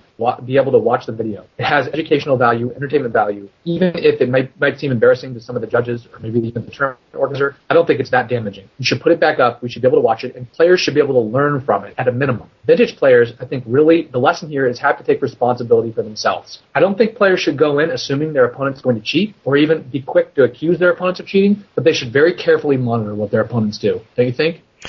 Absolutely. Players should always take ultimate responsibility for that kind of thing. That is what judges are for, but judges aren't at every table, every match, and they're not perfect either, so you should take responsibility, definitely. And this shows you just how, Vintage is a complex beast. No one will know it better than you. You need to your judges won't know it better than you. They'll know the rules better than you, but they won't necessarily be paying attention to a lot of the interactions that you will be paying attention to. Even the coverage staff missed all this stuff.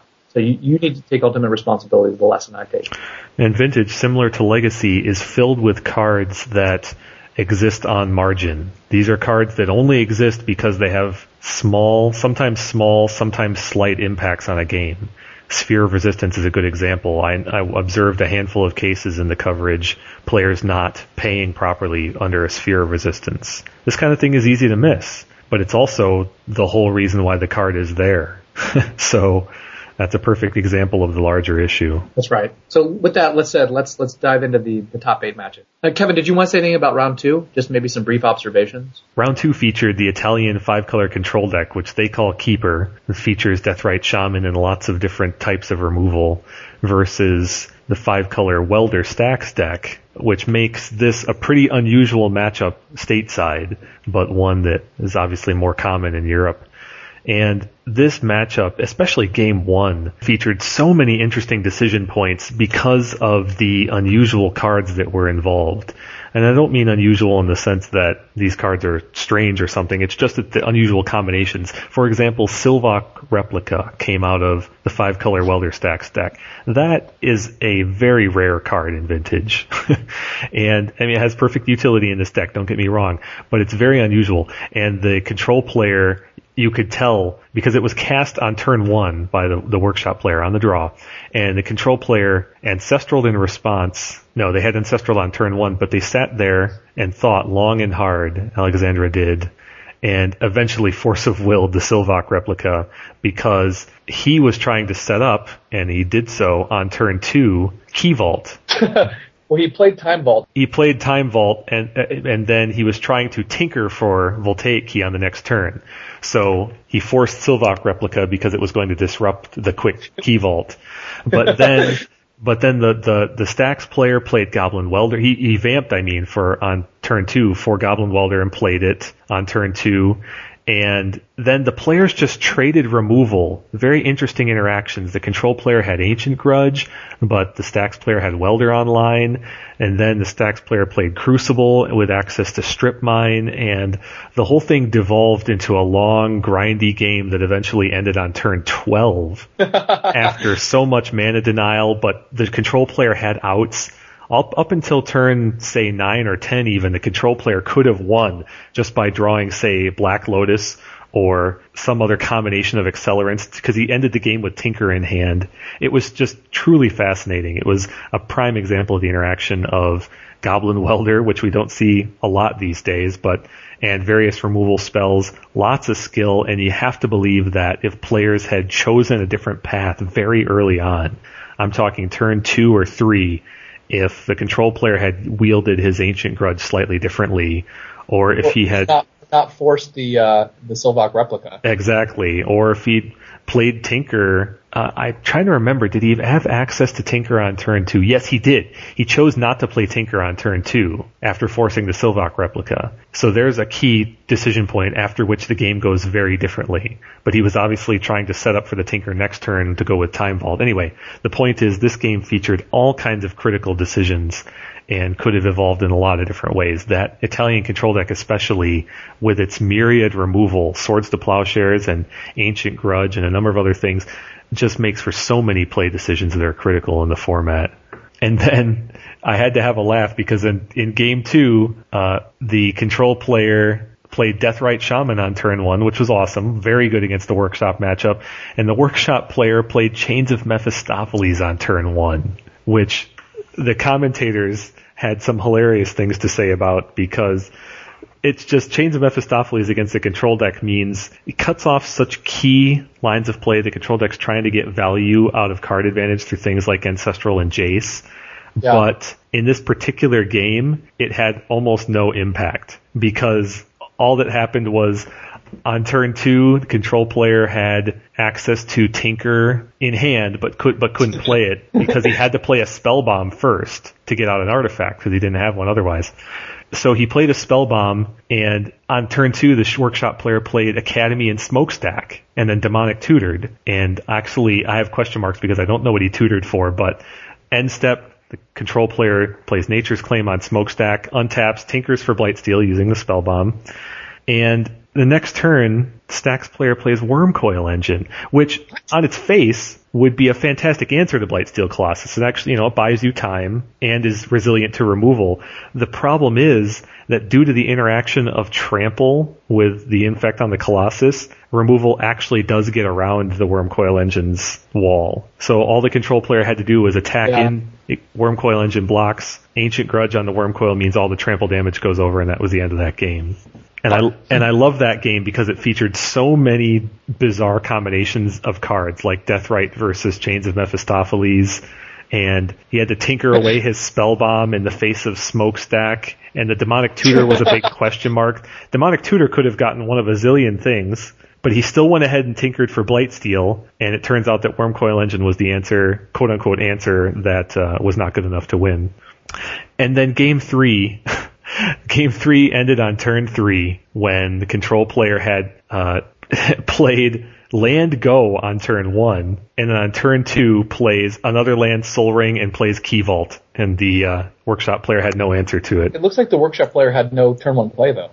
That is another fascinating thing, too, and in fact I wrote in my notes that the Workshop player played City of Brass Go on turn 1.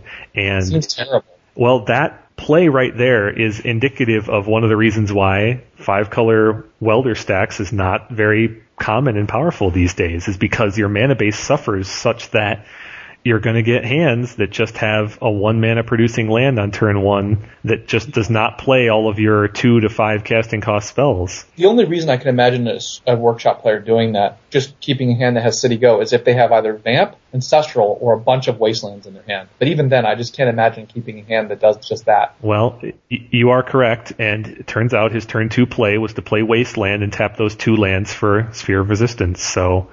That's not nearly good enough. It is not good enough, but it loosely meets the description that you described.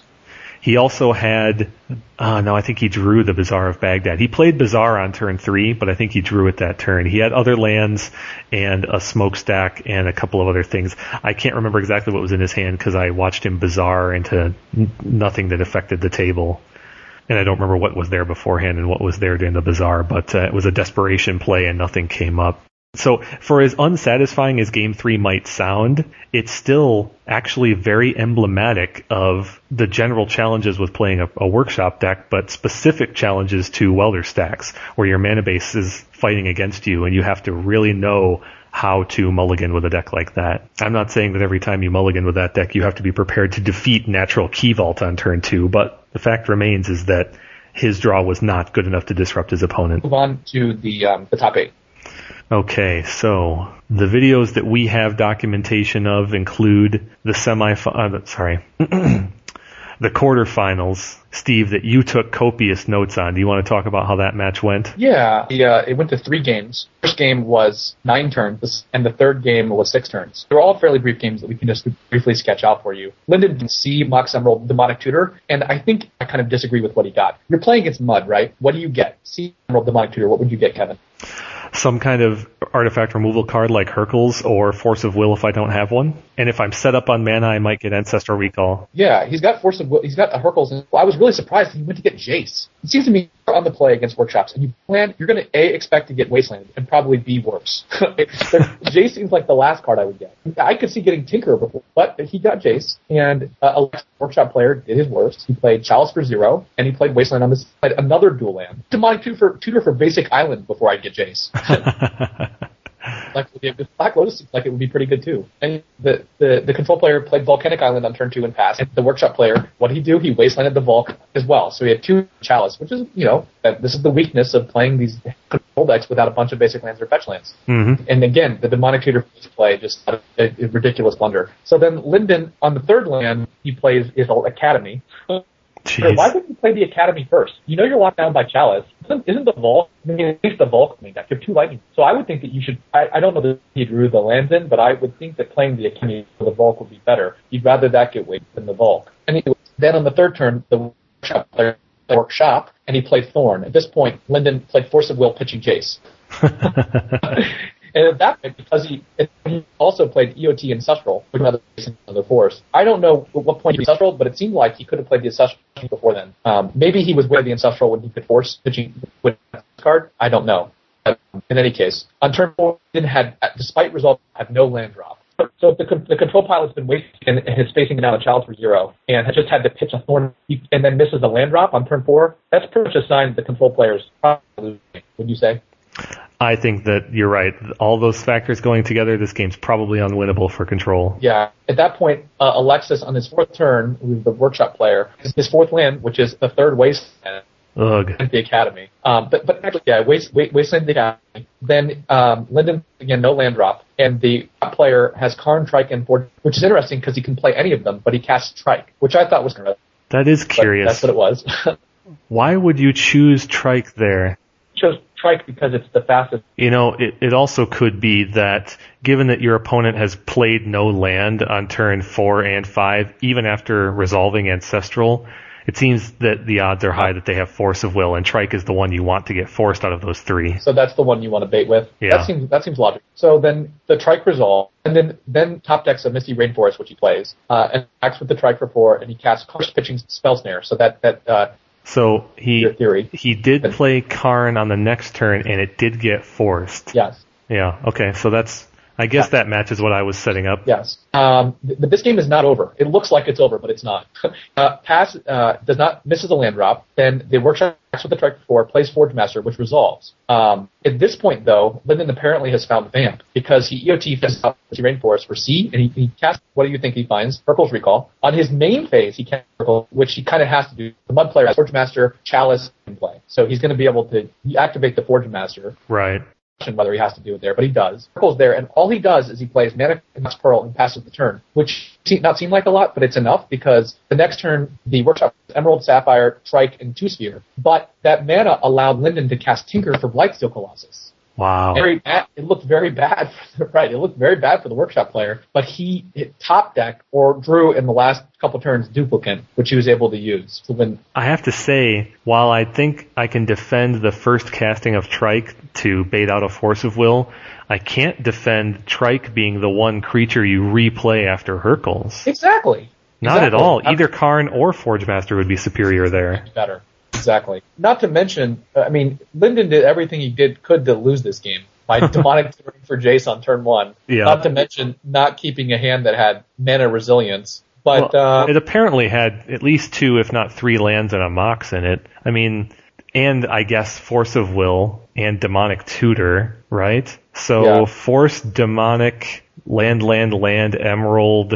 So he basically just DT'd for a blue card, I guess. Yeah. I can't put together what the last card in the hand was, because it probably wasn't Ancestral, or else he would have played it on 2. It's also important to mention that I should have mentioned this. On turn 9, on turn 8, Linden had cast Hercules Recall. Mm-hmm. On turn 9, Linden won the Mana Crypt roll to stay at 4 life, which was kind of important as well. Well, because Trike was in play. That's why. Exactly. Because the guy was going to play Trike the next turn. So he could, Oh, okay. I didn't realize his life total was so low.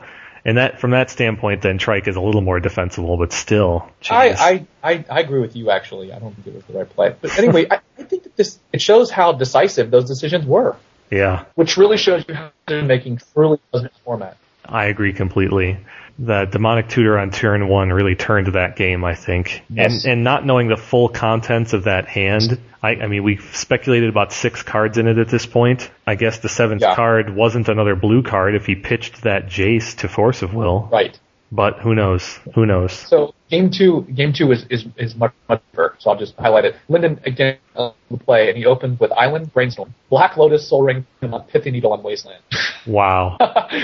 So that's quite Linden, the workshop player, all he could was Sphere of Resistance, which is Pitching Force. Wow. I don't agree with that. Yeah, I don't. In his hand, actually, the last 2 cards in his hand, Kevin. I think those were the last 2 cards in his hand because he played Island, Brainstorm, Lotus, Soul Ring, Dark Confidant, Pithy Needle. Force. Yeah, that's 8 cards.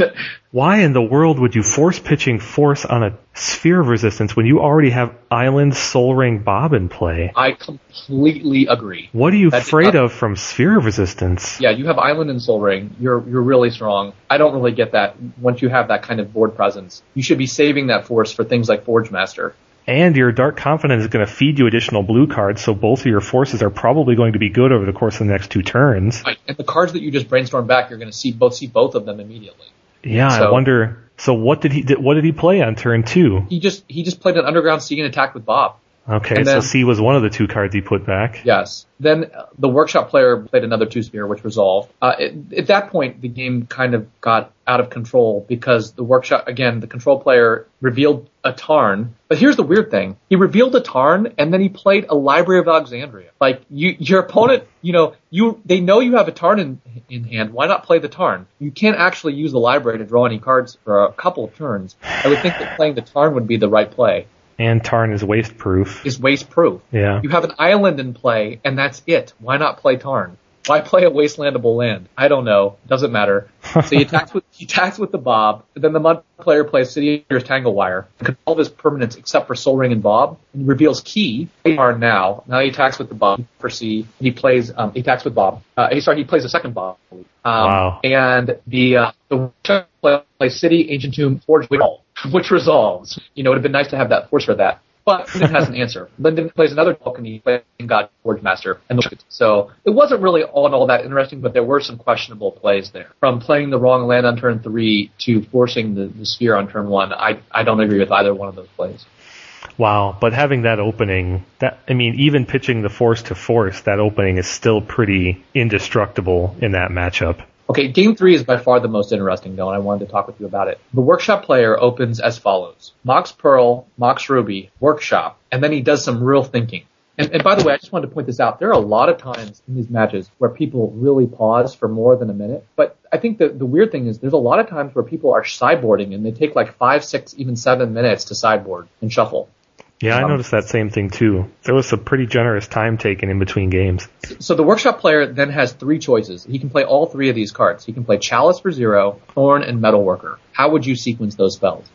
This is you're on the play on turn 1, yeah? Yeah, with Mox, Workshop. How do you sequence those 3? Well, you're obviously going to play Thorn before Metalworker, and in order to maximize them, you'd probably play Chalice first. Yeah, I would agree with you. That's not what happened. he goes Metalworker first, then Chalice at 0, and then Thorn. Well, so that is completely odd. That is odd, but it does make sense for one reason. Well, the Metalworker is so low power when you've emptied your whole hand. Exactly. Maybe he felt that the Metalworker would draw like a lightning rod, and he would rather have Chalice and Thorn in play. That's really odd, though. So Linden plays Volcanic Island, and then he plays Chewer. He evokes the Ingot Chewer on the Chalice, which is an interesting target. Did he follow up with any Moxen? He just passed the turn. Oh, he couldn't have that turn because of the Thorn also. Did he on turn 2, though? On turn 2, Alexis, the Workshop player, cast Wormcoil Engine, and that's all he did. So he cast Wormcoil Engine. Okay. I think he just activated Metalworker, reveal Wormcoil Engine, and then cast it with the shop in the Moxen. Right. Linden played Mana Crypt under the Thorn. And he played Underground Sea, and he had a choice here. You can play Demonic Tutor or Dark Confidant. Which would you play? Turn 2, facing down Wormcoil Engine. Boy, I don't know. I could go either way. It would have everything to do with the rest of my hand. Yeah. Well, I mean, if I'm light on answers to Wormcoil Engine, since he's already played one Chewer, I'd probably go with Demonic. Yeah, that's a perfectly defensible. I'm not sure which I would do, but he played Demonic Tutor. It seemed logical. You could be facing a Tangle Wire the next turn. Yeah. So he got Demonic. Then the Workshop player attacked with the Wormcoil Engine and the Metalworker, so he did 7 damage. Mm-hmm. He played Tolarian Academy, Yikes. but he had no follow up. The control player lost the Mana Crypt roll, and he drew Brainstorm for the turn. But then he cast Hurkyl's Recall and just passed the turn. This, to me, was clear mistake. Why would you play Hurkyl's then, as opposed to on your opponent's turn? Well, I think that is a very good question. The other question that I can't understand is why, if you're going to Hurkyl's Recall, why wouldn't you Brainstorm immediately? You have the potential to do something right then and there, right? I mean, you've got in play... Mm-hmm. You've got in play, you have a land that's unused. You could Brainstorm and potentially see something that you could use immediately. You could see Land Ancestral or some more Moxen that are going to come down easier than next turn. Exactly. There is a reason why he played the Hurkyl's immediately, and that's because he could Snapcast it back next turn, so he could reuse it. Well, that's still viable if you wait to your opponent's turn, though. That's definitely true. Yeah. I agree with you. You should probably wait until your opponent's turn. You could at least get more mileage out of it that way, right? Absolutely. And if you're confident enough, so you say he had Snapcaster, I might be inclined to even take the Wormcoil hit next turn and Hurkyl's Recall EOT. His life isn't very high because he's taken 7 damage from lost the Mana roll. So he's at 10. Okay. Well, then that's a good reason not to take the Wormcoil hit, but still. Still, you could do it on your opponent's turn. They might play first, and you could respond with Hurkyl's. Well, they're going to be able to replay Chalice at 0 and Wormcoil at the very least next turn if you make that play. Chalice for 0 was destroyed. Oh, that's gone. Never mind. They're going to be able to replay the Wormcoil then. Right. But the point is they might do something which you could then respond. You could, something bad to buy mana, so when you, at least so that when you Hurkyl's them, they wouldn't be able to activate the Metalworker. Right. And their Workshop tapped. Right. In any case, the player just went Ruby, Pearl, then played his own Mana Crypt, Wormcoil, Thorn, and the Thorn was met with Spell Snare. So that explained why he didn't play the Brainstorm. But I think I would probably have leaned towards playing Thorn, say. I didn't see the Spell Snare in his hand, but I still think Brainstorm better play immediately. He never actually Brainstorm for several other turns. Linden actually, though, despite all of that, found Lotus, which he probably would have found with the Brainstorm. He drew it off the top and it would have been in the brainstorm. That's awesome. Yes, yeah. He played Lotus Stage, flashing back Demonic Tutor, which he used to find Tinker. He cast Tinker for Blightsteel Colossus. So he did all of that all in turn, which seems remarkable. Wow, so that's Snapcaster, Demonic is 4, plus Tinker is 7. He had Lotus, Mana Crypt, land, yes. Right? Oh, there's 7. Okay, yep, that's it. And then Alexis, of course, had Duplicant and attacked Wurmcoil Linden. This time Linden played Brainstorm and Ingot Chewered the Wurmcoil, but it didn't really matter because he is too much. The Workshop player attacked with Wurmcoil Metaworker and sent Linden to 3. And then when he metamorphed the Wurmcoil and played Trike and it was game. Oh, that's a lot. And he'd spend his Snapcaster already, yeah. But there are a lot of interesting plays throughout the entire sequence from beginning to end. Well, Tinker for Blightsteel is a gambit. It's a very powerful weapon, but it's also sometimes a liability or not enough to get there. Exactly. It has a single point of failure, I would say. Because we talked about in the last podcast the fact that the metagame can adapt to it. People still continue to play it. Yeah, I know. It's a good example. It's also, like you said, many examples in that one match of how sequencing matters so much. These decks, just because you have Ancestral Recall and Tinker and Black Lotus and Ingot Chewer, it doesn't mean that these kind of matchups play themselves. It matters a whole lot. The next matchup, the semifinals matchup, is I think the most interesting and the most complex. This was incredible. Yeah. So why don't you go through it, Kevin? So Alexis, after coming off of that win that you just described, playing Forgemaster Mud, is paired up against Antonio, the eventual second place player, playing the Big Mana Mud with all the Karns. Right. So at the outset, the one observation I just want to interject is that Antonio is clearly advantaged. He's got the big mana. So the question is, how can Alexis stay in this? How can he at least make a run at it? How can he play to his deck's strengths, little though they may be in this matchup? And the first game was awesome because Antonio, the Karn player, the Karn is kind of unfair, but the Karn player helps, I think, separate the two of them, was on the play and he played Workshop Metalworker, which is, in a vacuum, the absolute best thing that you could do, barring additional brokenness like Black Lotus. But Alexis had an amazing follow-up, which was Workshop Metalworker, and added to that Chalice for 0. And I thought that was a very interesting choice because you could go a couple of different ways with whether or not you play that Chalice right there. If your opponent has a couple of Moxen in hand, it stands to reason that even with 2 Moxen, he may not have had anything he could have cast for 2 mana last turn and was holding them to use with Metalworker for an additional 4 to 6 mana on turn 2. So in that sense, you're cutting him off of possibly a couple of mana with that Chalice play. But the inverse is also true. You're also cutting your own self off of 2 more mana next turn, and changes like that could make all the difference. I don't think it's obviously right or wrong, but I think it's worth noting that Chalice and Metalworker have that kind of interaction, especially in the mirror. Right. So anyway, on turn 2, Antonio, who gets to activate his Metalworker first, taps it and reveals 1 Tanglewire and 2 Staff of Nin. Now, Staff of Nin can be totally backbreaking, especially if you get 2 of them in play. Yes, especially both, because then he could kill the Metalworker. Exactly. But as of now, he only has 6 mana plus the shop, which is 9, and he has lands in hand, but not another shop to make 12. So he only really has access to 9 or 10 mana. 9, 10, or 11, actually. Doesn't have another shop. Yeah. Right? Or does he have another shop? No, he doesn't have another shop. He has other lands in hand, but they are not workshops. So he can't get to 12 mana this way. And he had no Moxen in hand either, ironically.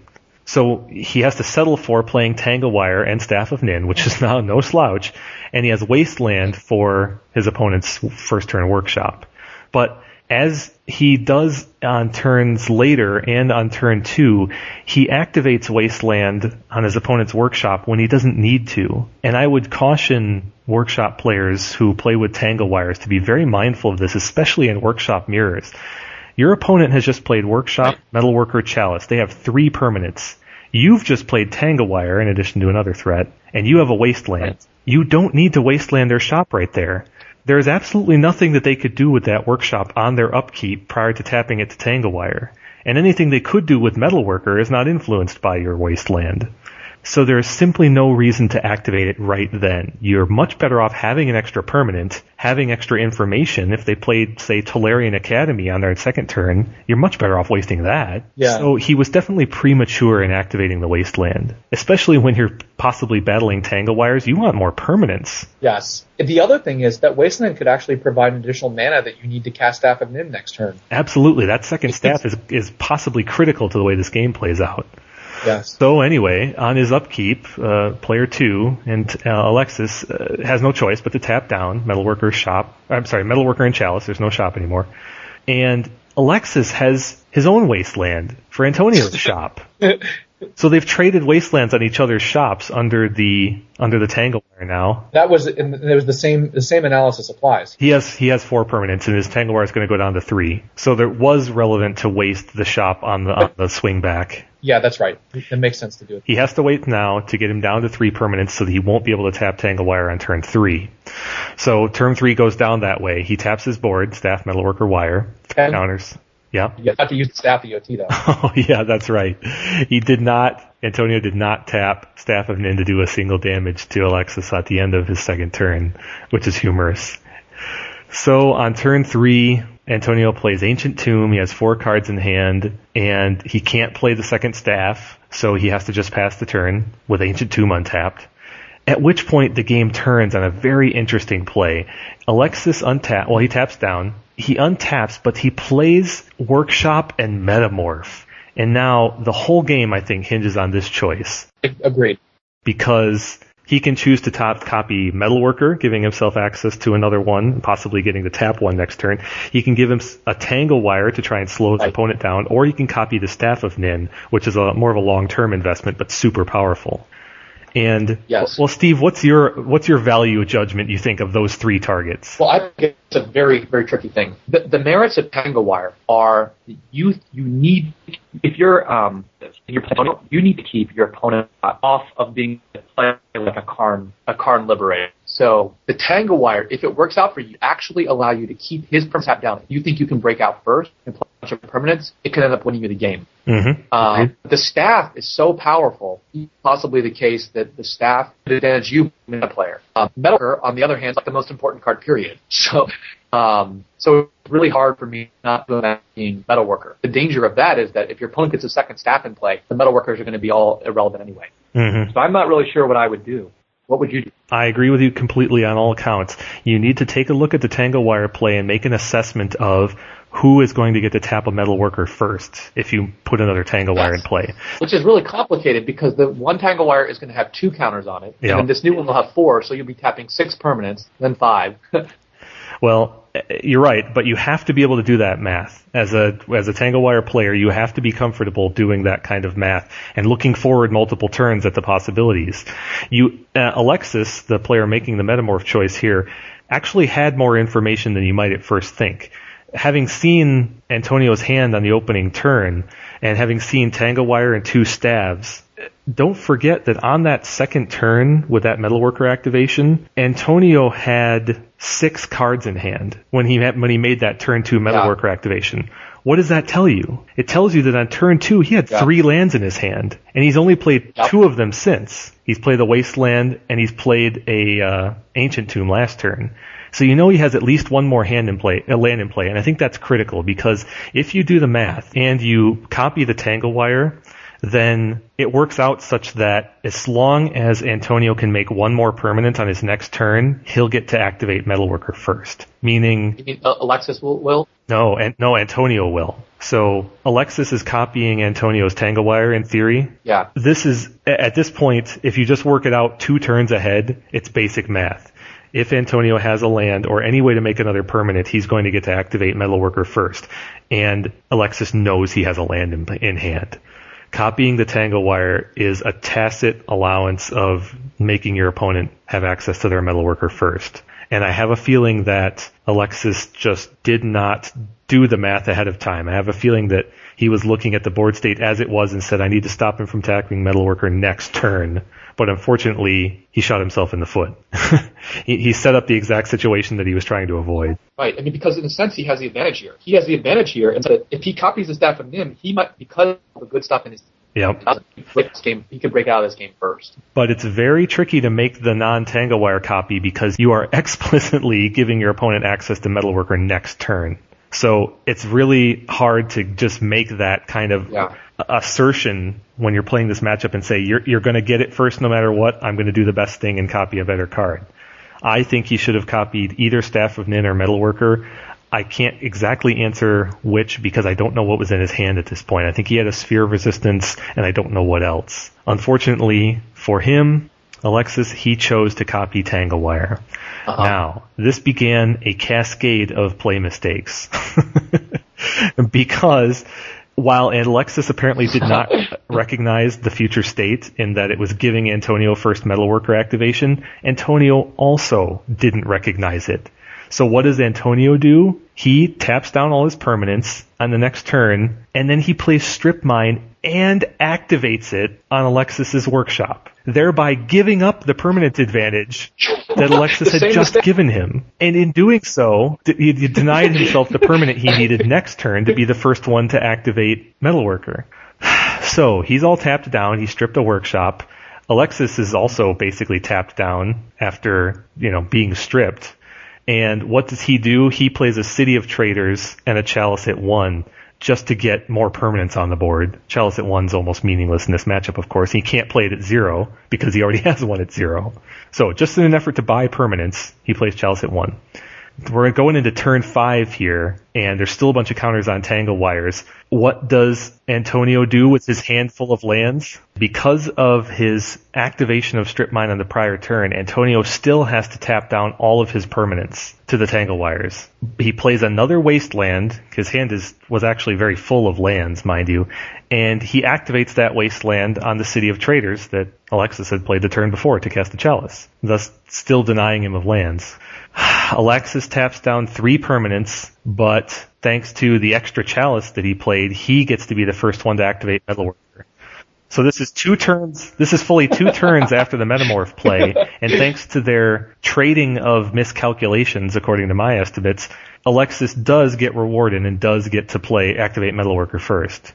Before we reveal what he activated, I just wanted to say the arc of this game is really Metamorph to the activation of Metalworker. And I mean, both players begin the game by playing Metalworker, which is so important. They fight to prevent each other from activating it, and then in a sense, it almost looks like if you don't really untease this game and analyze it deeply, it makes Alexis's Metamorph play look brilliant because it makes it look like his Tangle Wire was calculated to be able to allow him to activate the Metalworker first. But your analysis illustrates that that's exactly the opposite of the case. It is. So the Metalworker is tapped, revealing Trike, Sphere, Lodestone Golem. A pretty, in my estimation, average, set of hand contents at this stage in a game. Typical stuff. He plays a Trike and a Sphere, and he destroys Antonio's Metalworker with the Trike. Right. Big swing. Yeah, that is a huge swing. But it's worth noting the quality of the cards that were revealed by Alexis with that Metalworker. Lodestone Golem, which is in both decks, Sphere of Resistance, which is in both decks, and Trike, which is only in Alexis's deck. So without his Metalworker, keep in mind that Antonio has drawn 2 cards per turn on turns 3, 4, 5, and now 6. So he's way ahead on cards thanks to the staff. Yeah. On his turn 6, he still only has 3 permanents. An Ancient Tomb. He only has 3 now. Right. Because the metal. Well, yeah, not still, but he only has 3 permanents. An Ancient Tomb because he's been wasting Alexis's lands. A Tangle Wire now with no counters. And a Staff of Nin. So he draws 2, plays a City of Traders, taps Ancient Tomb, and plays Metamorph. So now we have another pivotal Metamorph play. At this point, there's a pause in the action while Alexis checks with the judge about exactly how Metamorph works vis-a-vis coming into play and choosing its copy, because he wants to know whether or not he's going to get to know that Antonio chooses Trike and respond to it. And the judge confirms that you cannot respond to the Metamorph choice. It comes in as that card. I thought he was maybe asking the Trike, does it have a Trike with Cal 3? I wasn't sure if he was asking that. He may have been asking that as well. But the result of that conversation was that he chose to kill his own Trike with its own counters so that the Metamorph would have no opportunity to copy it. It's worth noting that Alexis sat there for a while thinking about whether he should kill his own Trike. Now that, again, if the copy the Trike with the full, then he's going to be able to kill Alexis's surviving Metalworker. Exactly. the correct decision to kill Trike. Really, really important. I think you're right. That's pivotal. It's a key decision there. So without access to copying a Trike, Antonio chooses to copy Alexis's Metalworker. So he's back in the Metalworker business, but he has to wait a turn. I want to make one other point. He's back in the Metalworker business, but it's also worth noting, if he copied Staff of Nim in the first place and go watch the first Metamorph, Alexis would have been able to have a Trike there, because he could pair the Staff of Nim with the Trike to wipe out Antonio's Metalworker. Oh, I see. Yes, long-reaching repercussions if he had chosen a different target with his Metamorph. Absolutely. Yeah. So proceed. This is a fast game. So as it stands, Antonio now gets his own Metalworker copy. Alexis takes his turn, taps the Tangle Wire, doesn't have to tap anything else, I don't think. Oh no, he does have to tap. Nope, just the Tangle Wire at this point. He taps Metalworker again, adding 6 mana, revealing Sphere of Resistance, Lodestone Golem, and a newly drawn Mere Battlesphere, which obviously could be huge. Mere Battlesphere is amazing when you're talking about low permanent counts and trying to finish an opponent off. What is he? He only gets 6 mana though, and keep in mind he has no other lands in play thanks to all the wastelanding that's been done. So he's stuck on 6. He plays Lodestone Golem and passes. Can I just say that I think it shows the mistake he made of playing the Sphere the previous turn? Antonio would have done nothing differently, and he would have been able to cast Mirror. I think you're completely right. I think that you need to be very careful, especially when you're deploying Metalworkers, but just in general in the Workshop Mirror, about how valuable your Sphere effects truly are. It is my estimation that Sphere of Resistance is just about the worst card in your deck in this matchup.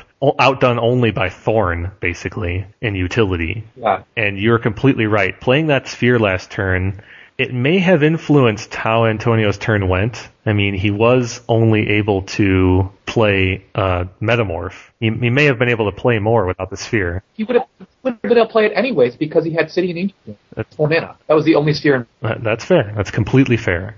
I would say that the Sphere had a minor impact there, and it was a minor hedge against certain plays.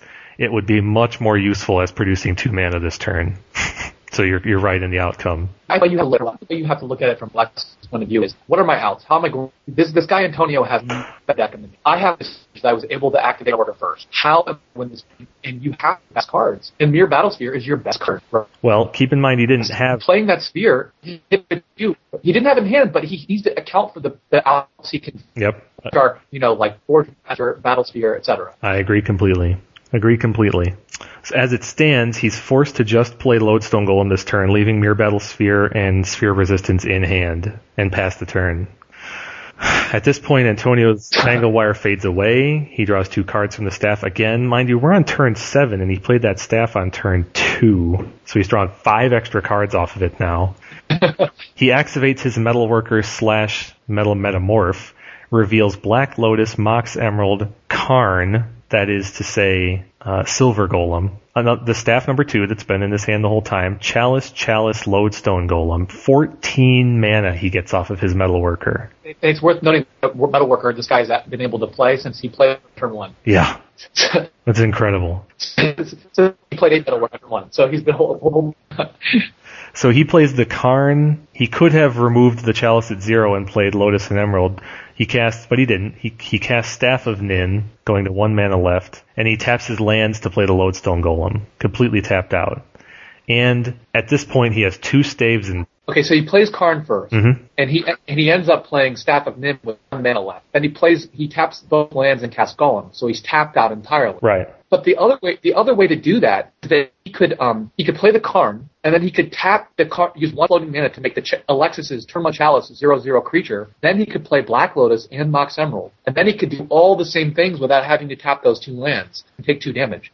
So he would be reducing Alexis's number of permanents, and he would be have mana up that way. Actually, it's the same amount of mana because don't forget the Sphere of Resistance in play. So Emerald doesn't generate. Oh, that's right. Emerald doesn't generate mana, but he does get +2 mana from playing Lotus. So he could save himself 2 life from the Ancient Tomb that play, but it costs him 1 mana to do it. That really matters. So he only actually nets 1 additional mana, and he still has to tap Ancient Tomb to make that play. Ultimately, so the Sphere of Resistance is having some impact on the game at that point. But so he plays Karn, Silver Golem, he plays Staff of Nin, he plays Lodestone Golem, and he also plays an Ancient Tomb sacrificing his City of Traitors, at which point the game becomes a landslide, and Alexis, scoops, because Alexis only has Lodestone Golem to face down Lodestone Golem, Karn, and Metalworker, and the double staff kills Alexis's Metalworker, thereby cutting him off of Mirror Battlesphere. That was the key point. The double staff immediately killed Metalworker, and that pretty much ended up. Now, play choices notwithstanding, this game definitely highlights how Antonio's deck is superior in the Workshop Mirror. That turn 2 Staff of Nin drew him 5 cards. That's basically the whole contents, within reason, that's the contents of the hand that he revealed with Metalworker there on turn 7 because of his turn 2 staff. And he only got to play one of his 2 staves on that second turn.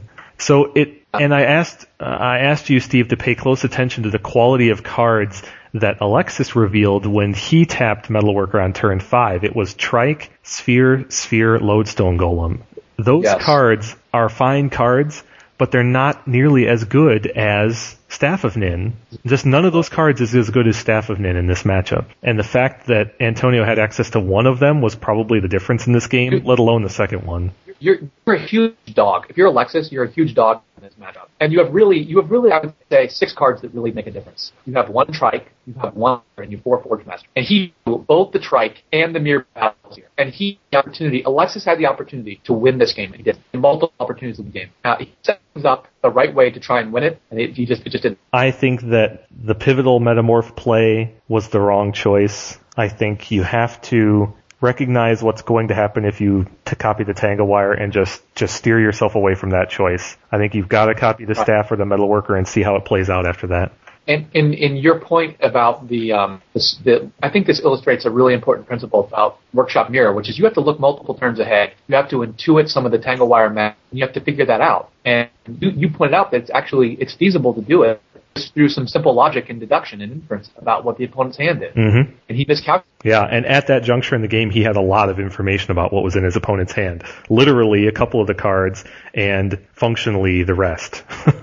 So it was not a difficult inference at that point, I don't think.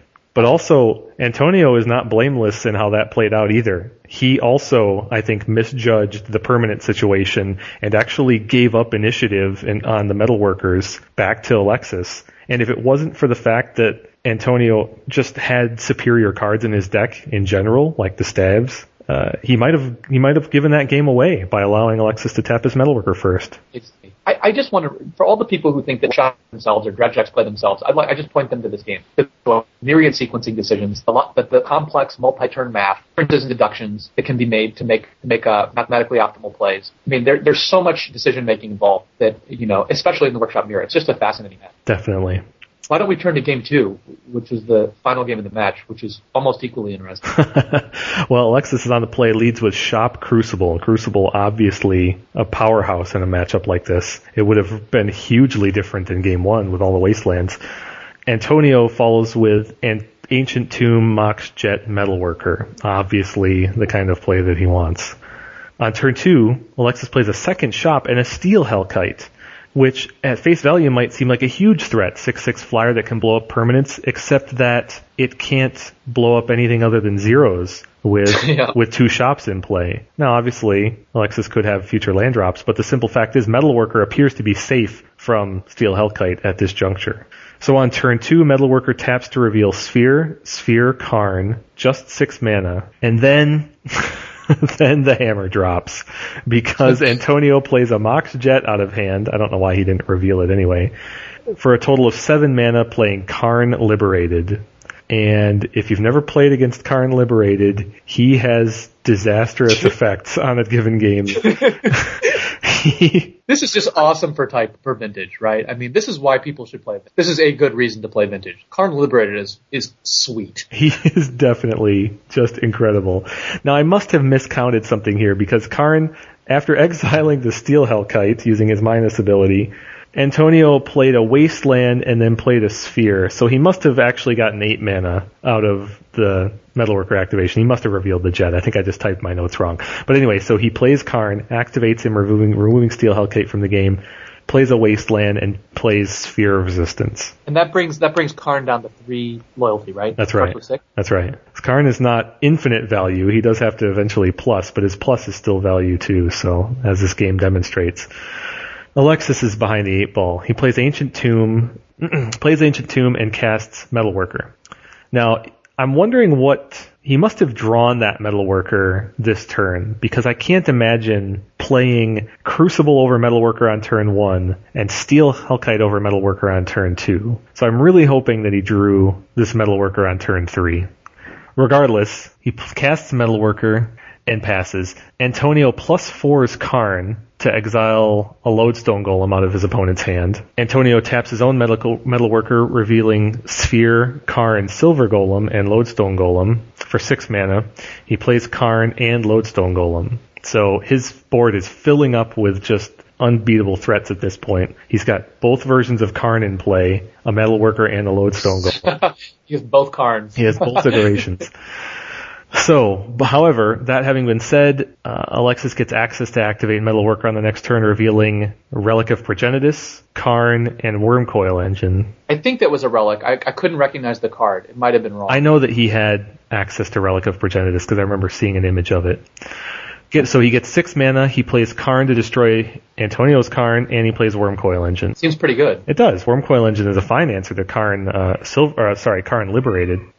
On his next turn, Antonio exiles Crucible with Karn Liberated, and you might think, why choose Crucible over Wormcoil Engine? But it was because he wanted to get down to the business of wastelanding Alexis's lands. So Karn Liberated's back down to 4 counters. He taps Metalworker, revealing a Wire and a Sphere. He plays the Tangle Wire. He wastes a Workshop, and that'll force Alexis to tap down that Wormcoil Engine next turn. He's down to only 4 permanents. Metalworker, 2 lands, and Wormcoil Engine. So the Tangle Wire is tapping down Alexis's whole board. He taps all 4 and passes the turn. No land drop, no additional mana.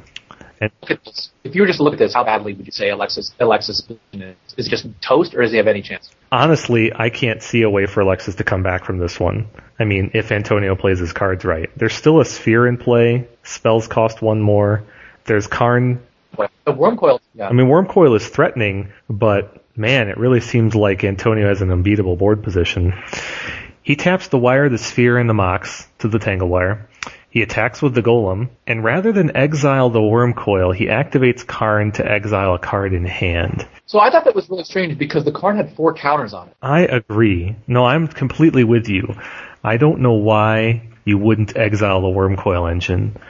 That's the one play in this entire game that Antonio made that I just did not understand at all. Because the Wormcoil can attack Karn next turn, no matter what. That tramples over, right? No, it doesn't have trample. It has Death Touch and Lifelink, though. So he can still chump if he had a blocker, but he didn't leave any blockers back either. He attacked with Lodestone and tapped his Metalworker and played no more creatures. And also, exiling Wormcoil notwithstanding, he could have exiled another permanent since Alexis was down to only 4 permanents. Exiling one of them still keeps him completely tapped down to the Tangle Wire at 3 counters. So he puts Karn up to 8 counters instead of just exiling the Wormcoil, which would put it at 1. It seems like if you just exile the Wormcoil, this game is basically over. I agree, and I don't know why. I don't know what he was thinking there. But either way, on Alexis's next turn, he taps the two lands in the Metalworker, leaving Wormcoil up. He attacks for 6, but not at Karn. He apparently just attacked Antonio. And that was the weirdest. So both those turns did not make any sense to me. And the only thing I can think of is that maybe there was not much time left in the round. But are the top 8 timed? I don't know. I really don't know how they were handling it. But again, that's the only thing I could think of. That he was making a concession to the fact that if he didn't win immediately, he wasn't going to win the match. Yeah. I may be just making the wrong assumption. I really don't know. But the simple fact is this game basically was really some odd choices made on turns 5 and 6 here. Yes. At any rate, Antonio takes the 6 damage, takes his turn, taps 2 permanents, taps the Metalworker for a Lotus and a Worker. Now he chooses to exile the Wormcoil Engine and plays a second Metalworker. At this point, Karn has down to 5 counters, I believe. That sounds right. and Alexis gets another turn. Yeah, and the Karn has exiled Steel Hellcat Crucible, and it's exiled a Wormcoil Engine. It's exiled 5 cards if you count the 2 cards. And you do count those cards. That Karn has done some serious things. Yeah, 3 permanents and 2 cards from hand, so it's a 5-for-1 right now, that Karn is. But honestly, this game is still not over, ironically, because Alexis gets another Metalworker activation. And Alexis reveals Lodestone Golem and Mana Crypt, playing them both, mostly to get permanents out of the Mana Crypt. On Antonio's next turn, he exiles the Golem, cards down to 2 counters, plays another Metalworker, that's 3 Metalworkers. And on Alexis's next turn, even though this game looks like it's completely dire, he plays a Forge Master with 2 other artifacts in. Wow. Now, it was very difficult to follow how the players were planning the next few turns, because ultimately Alexis activates Forge Master in the face of Karn with going up to 6 counters. In the face of a Karn with 6 counters, Alexis activates his Forge Master and gets a Mirror Battlesphere. Now, Mirror Battlesphere... 5 counters. Okay, 5 counters. Mirror Battlesphere is a potent animal, and Antonio has taken some damage, lots of damage from his own tomb this game, so his life total is in the teens, I believe. Maybe even 10. At this point, the problem is that the Mirror Battlesphere, even though it represents a fair amount of damage, it can still be chump blocked, and the damage coming from the mirror is just not enough to outrace Karn's power. Now, there was another Tangle Wire played by Antonio, which meant that Alexis had to tap down 1 of his mirror on his upkeep, reducing the power of the Battlesphere a little bit further. And he got an attack out of the deal, but it wasn't enough to kill Karn thanks to the direct damage. And Antonio got to triple block the Battlesphere with a Lodestone Golem and 2 Metalworkers, thereby dealing 7 damage to it and taking care of that problem.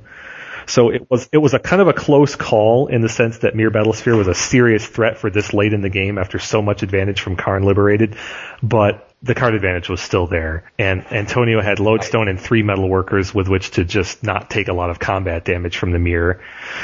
And it just was too little too late for Alexis. Karn Liberated basically took over that game, although it was still a close threat-laden fight from Alexis. Ultimately, this still demonstrates how superior Antonio's deck is in the Workshop Mirror. His card quality is just so much greater, just because of a couple of choices. Karn, a couple of staves, and his cards are just so much more powerful. Yeah, I really loved it, man. I loved watching this match. It was fascinating reasons, but I just people to have a chance. But there's something about the Workshop Mirror like that. I don't know what it is.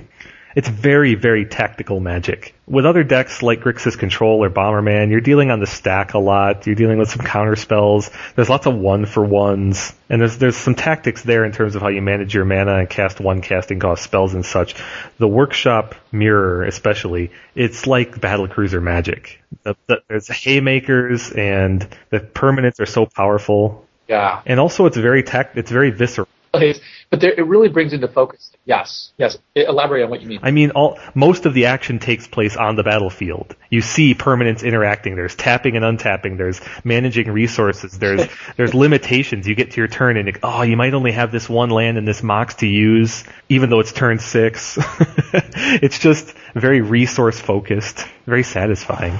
Decisions matter so much. I mean, like, what do you do with Trike? What do you do with, do you play this card or this card? Do you sequence this card first or this card first? What do you name with Metamorph? Every single one of these decisions is so huge. They're almost like epic decisions that then play out over the course of turns. And we've highlighted and been critical of a couple of key choices in these matchups, but let's not diminish these players. They played all the rest of it very, very intelligently, very tactically. They knew how to manage their resources. Yeah, Kevin, I think Antonio is pretty much a pro. I mean, he definitely forgot to activate a Staff of Nim. He fell into the trap of following up with Wasteland when he had Tangle Wires keeping those lands under control. But I think definitely deserved to win, both because his deck was designed for the mirror, but he also outplayed Alexis. I think so. And let's also give these players a little credit. This is the semifinals now from a whole day's worth of vintage. Yeah, they'd already played they probably drew a couple rounds, but they at least played like eight rounds of Magic before this. So you're reaching the home stretch. You're reaching the marathon portions of this event. Kevin, what do you think about the fact that Scheherazade, that Karn can be like Scheherazade? I think it's a case where in spirit Scheherazade and Karn have the same effect, and therefore they might be treated the same from a banned and restricted standpoint. But functionally speaking, anyone who gets a sub game out of Karn Liberated really kind of earned it.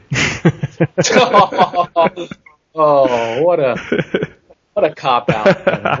I think the number of sub games played just because Karn Liberated exists is very small, whereas the only purpose for Scheherazade is to pay 2 mana and play a sub game. Not the answer I was looking for, but the answer.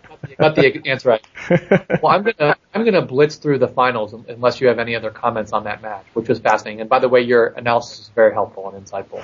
I think one of the key points is, again, to underscore the interactions of the various tangle wires to try and see who's going to be able to activate Metalworker first. Yeah. And if you're really a really experienced workshop player, I think you can kind of feel that one out. You know how from pattern recognition, how those things unfold, which really, I think, underscores the importance of experience and skill in this format. This is still, probably one of the most skill-intensive formats, and these matches really illustrate that idea. I agree. And unfortunately for Antonio, his deck, I don't think, really showed up in the finals. I agree, and I wish that the commentators were able to offer the kinds of insights that we've been able to illustrate in terms of these games, because Vintage needs it. Vintage deserves it. I mean, there's so much amazing magic to be illustrated by this format that just isn't the insight just isn't being revealed. I know, and even in games that only last 3 turns, like one of the ones we covered earlier, there's still so much interplay, and there's still so many key choices that can turn a game like that for one player or the other. With that, here we go. Amadeus versus Antonio, the finals. Game 1.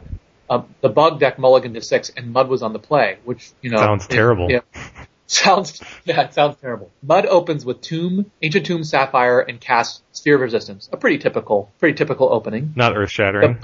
The Bug player responds with Wasteland and Mox Jet. Interesting that he does not Wasteland the Tomb immediately, but he uses the Wasteland as an opportunity to play the Mox Jet. Mm-hmm, that's a key choice. Yes. I think that's an important choice for a number of reasons. What's the main reason? Well, it kind of it has everything to do with what's in his hand, of course. If you've got additional threats that are going to get you over the top, then you really need to build up your mana base, especially if those threats include things like Trigon Predator. You're facing down a Sphere of Resistance, so that Trigon Predator costs 4 or more, and if you are building up or you've got a threat like that in your hand right there, that's one of the answers you're counting on. You have to deploy your mana base further. Well, it's amazing because if you go Wasteland at your Wasteland, you've essentially done what you wanted to do anyways, which was Wasteland one of their land. So in a sense, you're giving them an opportunity to create tempo on your behalf. And in fact, that's exactly what happens. The player plays Strip Mine, and Strip Mine then plays Revoker on the Jet. That's the downside, is that he was able to revoke the Jet. But it is, in essence, the Wasteland sort of function. I agree completely. You're presenting 2 mana sources, and if your opponent trades you 1 for 1, you're still coming out ahead. So then the Bug player on turn 2 plays Tropical Island, his only available mana source in play, because now Revoker's on Jet. Mm-hmm. And now we'll see how this thing unfolds. The Mud player has Sphere and Revoker against just a Tropical Island. The Mud player attacks with the Revoker and plays Chalice for 1, which seems devastating because that cuts off all, Deathrite Shaman and a lot of the good things that he's going to be able to do on his next turn. The Bug player's going to be able to do on his next turn. Yep. The Bug player plays a Polluted Delta and passes, so now has 2 lands in play. The Mud player, unfortunately, begins missing land drops. So he just attacks with Revoker with the Ancient Tomb and Sapphire in play. And that's it. It's worth noting that after that Strip Mine on turn 2, he cast that Chalice off the turn 1 Ancient Tomb. He missed his land drop on turn 3 and on turn 4. Yes. And in fact, that's what happens for both turns 4 and 5 is simply the Mud player attacks with neither player playing lands. So at the beginning of turn 6, when the Mud player attacks and misses the land drop, the Bug player is now at 12 life. And on turn 6, the Bug player misses a land drop, just as he did on 4 and 5, and has to discard a Dark Confidant. This is this really fascinating game state that often happens in Vintage, where it's a total parody, right? You don't know what's going to happen. And that's what I love, is that it's about design, it's about who can design the most outs, it's about probability, and about key decisions. And at this moment, people say, oh, Vintage is so lopsided. This sequence right here illustrates how non-lopsided Vintage, how how close and intense these matches can be. So the Mud player then breaks out of the stalemate and plays Tolarian Academy, then casts Chalice for 2, which is hit Person Will, which is the 9 after he attacks with the Revoker. At this point, the Bug player responds in turn by drawing a Tropical Island. Unfortunately, that doesn't really help at this point in time, at least apparently. In the Workshop player then casts Stone Golem. Go ahead. This Tropical Island represents the 3rd land for the Bug player. There's a Sphere of Resistance in play and a Chalice at 1. If he had a 2-mana card, he could cast it here, but note what he discarded. Dark Confidant. Which is very, very weird. That would be like the perfect play here, unless he is holding up Abrupt Decay or something else. But yeah, I want to point out though what that information should have given to the Mud player. You just discarded a Dark Confidant, and then you played your 3rd land, so you could play a 2-mana spell, but you don't play a spell on your turn. So what do you think that reveals? To me, it reveals your Abrupt Decay. Yeah, a Telegraph's Abrupt Decay. So the Mud player plays Lodestone Golem, and in response, the Bug player fetches a sea and casts Snapcaster Mage, just like a Savannah Lion there with Flash. Right. But you raise a good point. I mean, maybe he should have played Bob there, or discarded the Snapcaster Mage and held Bob, because the Bob would have been a better play. He would have gotten an extra card out of it. Yep. In any case, the Bug player draws another land and plays it, Underground Sea, passes the turn. So at this point, he's got 4 lands in play, and the Workshop player again has Chalice at 1, Sphere Resistance, Revoker on Mox Jet, and he has a Lodestone Golem in play. So there's a lot on the Workshop player's side, but it's not over yet. This is what I think is a very, very critical decision. Mm-hmm. The Mud player makes the decision to attack with Lodestone Golem. The Bug player taps all 4 mana and casts a second double block the Golem. I'd like to deconstruct that play for a second. What do you, Kevin? He decided to attack with Lodestone Golem, but not Revoker. Because he's not interested in trading the Revoker for a Snapcaster Mage, but he's clearly not thinking of double Snapcaster, even though the Bug player's prior turn was basically a carbon copy of the turn that produced the first Snapcaster Mage. Yeah, exactly. So, which should prime you for that. I would think so as well. And also, if you're planning to play a Staff of Nin this turn, which he apparently is, what does attacking first accomplish for you? Yes. It doesn't do anything. It doesn't cause your opponent to disrupt you. And if you want to draw out that Snapcaster Mage, wouldn't you rather cast the staff first? Because you can't lose with that play. Either he counters it and doesn't get to cast the Snapcaster, or he doesn't counter it and your Lodestone lives. I don't think there's any case for not playing Staff of Nin first, but let's just chalk that up as a mistake, and then let's hone in on this other issue. So he has 3 options with respect to what to do during combat. So his opponent's at 8. He can attack with the Lodestone Golem, he can attack with Lodestone Golem and Revoker, or he can attack with nothing, and just try and, there's merits to all of them. Mm-hmm. The reason to do nothing, in my view, is that your opponent has 4 mana up and isn't doing something, which means they have something they're going to play, whether it's an Abrupt Decay or another Snapcaster Mage or whatever. Mm-hmm. It seems to me the reason not to attack with the Lodestone is you don't want it to die. And as long as you get one more artifact in play, one more lock piece, you can potentially just lock this whole thing up. The life, it seems very tempting to attack because they have 8 life. Mm-hmm. But ultimately, the life really doesn't matter. This matchup is not about life. This matchup is about control of mana resources and board state. So it seems to me if you're going to attack, here's the case I'm going to make at least. If you're going to attack with Lodestone Golem, you should attack with Lodestone Golem and Revoker. Here's why. If you're going to attack with Lodestone Golem, and there is some risk that they can double block by playing a second Snapcaster Mage, shouldn't you also want to, if you're trying to just do as much damage as possible, shouldn't you also attack with Revoker in order to maximize your damage? If they trade the Snapcaster that's in play with the Revoker, you're going to send them to 3 life. Mm-hmm. They'll have access to the Jet, but they'll have each creature next turn below the Lodestone Golem. So the Lodestone Golem kills the creature, play the following turn, right? Agreed. Remember, there's a challenge for 1 in play. It seems to me you either do nothing, setting aside the Staff of Nin play, you either do nothing or you do both creatures. And if you're just going to attack with Lodestone, then playing Staff beforehand is superior. Yeah, but I'm saying I think that attacking with Lodestone is better than either not attacking at all or attacking with both. Of the 3 options, it seems like the worst. Yeah, I agree. I think the definite plan of action is to play Staff of Nin beforehand and then make your choice. about whether or not you're going to ping that first Snapcaster and just attack with Lodestone.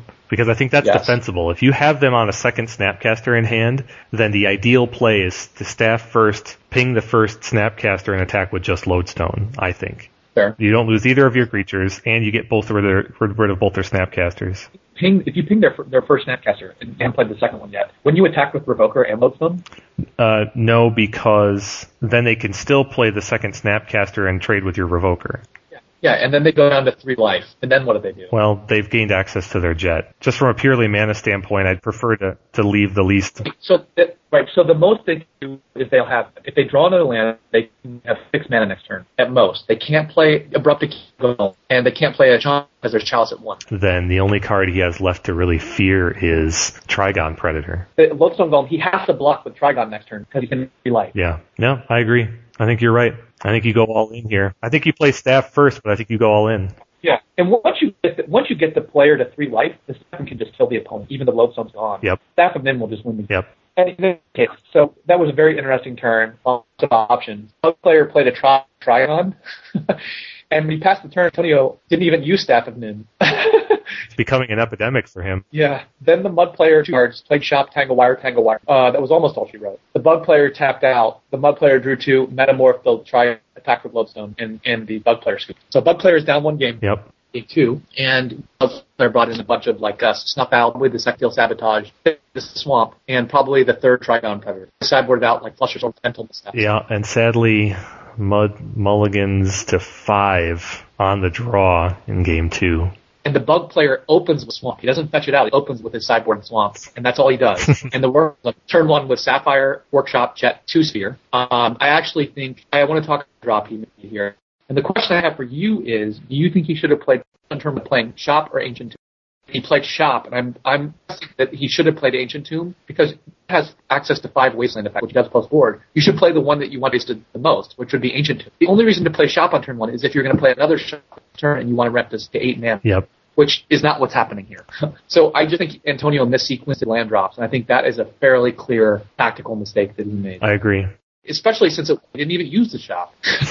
So on turn 2, the Shop player played Tomb, Tangle Wire. On turn 2, the Bug player wasted the turn 1 Shop. Yes. Then turn 3, the Bug player tapped down to the turn 2 Tangle Wire. Right. The Ancient Tomb. So it ultimately didn't matter. He wasted both of them. On turn 3, the Mud player Wasteland. Actually creased the Swamp, so just sat on it. The Bug player, on turn 4, tapped down to Tangle Wire, and he stripped his Wasteland. So the Bug player has now played 5 Wasteland effects post-board. 3 of the 5. Wow. All right. So all we've got in play is some Moxen, a Swamp, and a Sphere of Resistance. Oh, and a Tangle Wire. Yes, the Swamp in play. And the Workshop player, at this point, absolutely his permanence and plays a Mox. On turn 5, all his permanence is only the Swamp, and plays Bayou. So we've got Bayou. Turn 5, the Mud player taps down 1 of the play Shops and passes the turn without doing it, which allows the Bug player on turn 6 to play the 4th Wasteland effect. Wasteland's the Shop. So by turn 6, he played 4 Wastelands. So Antonio, this is turn 5. Antonio plays his second Workshop of the game. He has access to 5 mana and says go? Yeah. So he kept a hand that had 2 Moxen, a Shop, a Sphere of Resistance, probably a Tangle Wire, an Ancient Tomb, and a Wasteland. Yeah, a Wasteland. So he was counting on just heavy disruption of his opponent's mana base, but he wasn't counting on his opponent having nothing to do other than waste his own lands. Jeez. Exactly. So we're on turn 6, and players have just lands, and there's a Sphere of Resistance in play, and Tangle Wire's down to 1 counter. We're already past the point where Digital games are concluded. This game has just barely begun. So we go into turn 6 after Shop go. Yes. The Mud player, turn 6, then the Mud player plays the Wasteland. Wasteland's the Shop. Hold on, plays another Wasteland. 0, does nothing. It's the 4th one. He's done waste, strip, waste. Wow. Okay. He played 4 of his 5 in the first 6 turns. Jeez. The Mud player's Tangle Wire is now 0, and he just does nothing, which brings 7, which is where something actually happened this game. The Bug player has in play a Swamp and a Bug, On turn 7, the bug player plays a fetch land and fetches out Tropical Island. Recall you in play, and he uses all of those to tap down to cast Scavenging Ooze, which the coverage folks kept calling Necrotic Ooze with a French accent. Not Necrotic Ooze. So Scavenging Ooze has now hit play, which is the first creature to actually hit play. It's now that it's turn 7. Jeez. The Mud player, recall, has 3 Moxen in play and a Sphere, and the Tanglewire goes away, but casts Revoker on Scavenging Ooze. Okay. So they both have two power creatures. What will happen next? Well, this is where turn 8 happens, and Bug player's Abrupt Decay on Revoker shows up. Abrupt Decay hits Revoker with a 3 mana, and he attacks with Scavenging Ooze, sending the Shop player to 16. Shop player on turn 8 again goes Shop Go. Wow. Very, very, weird. Wow. On his end step, though, on the Mud player's end step, the Bug player fetches out a land, and he activates Ooze, removing Revoker. So now the Ooze is a 3/3. So the Bug player untaps, attacks with Ooze for 3, and passes the turn. The Mud player plays another shop. I believe this is the third. Yep. No, That's the third one. Shop, the third shop of the game, and just passes the turn. So on turn 10, the Bug player plays Abrupt Decay on the Sphere of Resistance, casts Ancestral Recall, attacks with a 3/3 Ooze, plays Lotus, Trigon Predator, Time Walk, and that's game. That was actually the 4th shop. Antonio played shops on turn 1, 5, 8, and 9, and ended the game with fully 9 mana in play, and just said go. Nothing. He must have only drawn lands after the Sphere and the Tanglewire that game. Absolutely fascinating. It's also fascinating because it's all that the Bug player drew 4 of the 5 Wasteland effects. So Wow. There were 2 Strip Binds and 3 Wastelands used that game. Jeez. And all 4 workshops. Which brings us to the decisive game 3. I just want to point out one thing. That game obviously was crazy anomalous. I mean, that's just going to happen 1 in a million. But it does demonstrate, to some degree, it does demonstrate the value of boarding in lands against Mud. Absolutely. No matter how strange things get, you want to not miss your land drops in this matchup. This goes back to something that we said a long time ago, which is that there's nothing wrong with having lands in your sideboard. Yeah. Your sideboard, and in fact, the Bug player had 2 lands in his sideboard. He had the 4th Wasteland and the basic Swamp. Yep, and they both come in this matchup. The Bug player really, I think, uses his sideboard as if just an extension of his deck to really modify and tweak his deck. There's nothing truly transformative there. It's just improvements all around. It's a really well integrated deck and sideboard. Agreed. This guy put a lot of time into designing his deck and sideboard and tuning it. Massive kudos, this guy. Most vintage decks, I would argue that most vintage decks should have lands in their sideboards. I totally agree. I mean, for a variety of reasons. My combo deck has lots of lands in the sideboard. Yep. 3. Don't you have 3 in your latest list? 4 or 3, depending on which list. Yeah, and aspiring vintage players who might not be familiar with sideboarding or why certain cards are included, lands should not be frowned upon in your sideboard. They are very important. And lands in vintage aren't just for workshops. There's tactical lands, like there's Cavern of Souls or Boseiju or things like that. Orchards. Orchards.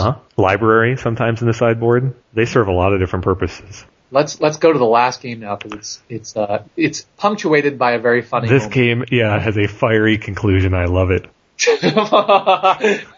Okay, so the Mud player is on the play, which, one of the key things that we've learned and criticized Mud for is that Mud has compared to any other deck in the format, it has a by far disproportionate advantage being on the play. And that's one of the reasons that we've said that Lodestone Golem is potentially problematic because there's no other, is many games like Tinker for Blightsteel Colossus or Oaths or Necropotence. Between all of those plays and Lodestone Golem, the Lodestone Golem protects itself. It prevents the opponent from doing anything about it, and that you can just sequence spells after it. It can actually be dealt with, creating Time Walk's tempo plays every turn. Let's see what happens here. The Mother opens with Mox Pearl, Chalice at 0, Ancient Tomb Go. Kind of a disappointing opening. You at least want to open with a Sphere effect, don't you? the bug player only has 4 0 casting cost artifacts. Yeah, Chalice at 0 is not maximized in this matchup. That's not even a play here. In fact, it's arguable as to whether or not you even play the Chalice for 0 in this context. Don't you think you play it at 1? Don't you think Deathrite Shaman is much worse than a Mox from them? If he had a sphere, I would play Chalice at 0. Yeah. But since he doesn't have a sphere, I would play Chalice at 1. Agreed. Because not only does he have Deathrite Shamans, but he also has Steel Sabotage. Yep, definitely. Times 3 close board. Times 3. And Spell Pierce. Definitely. I definitely think he would have benefited by playing Chalice 1. So I think that's a mistake on his He has part. far more and more important 1 casting cost spells, yep. The bug player opens with the kind of puzzle Underground Sea go. That's it. Okay. Which to me signals a counter, but the mud player plays Tangle Wire. Explains maybe why he kept the hand.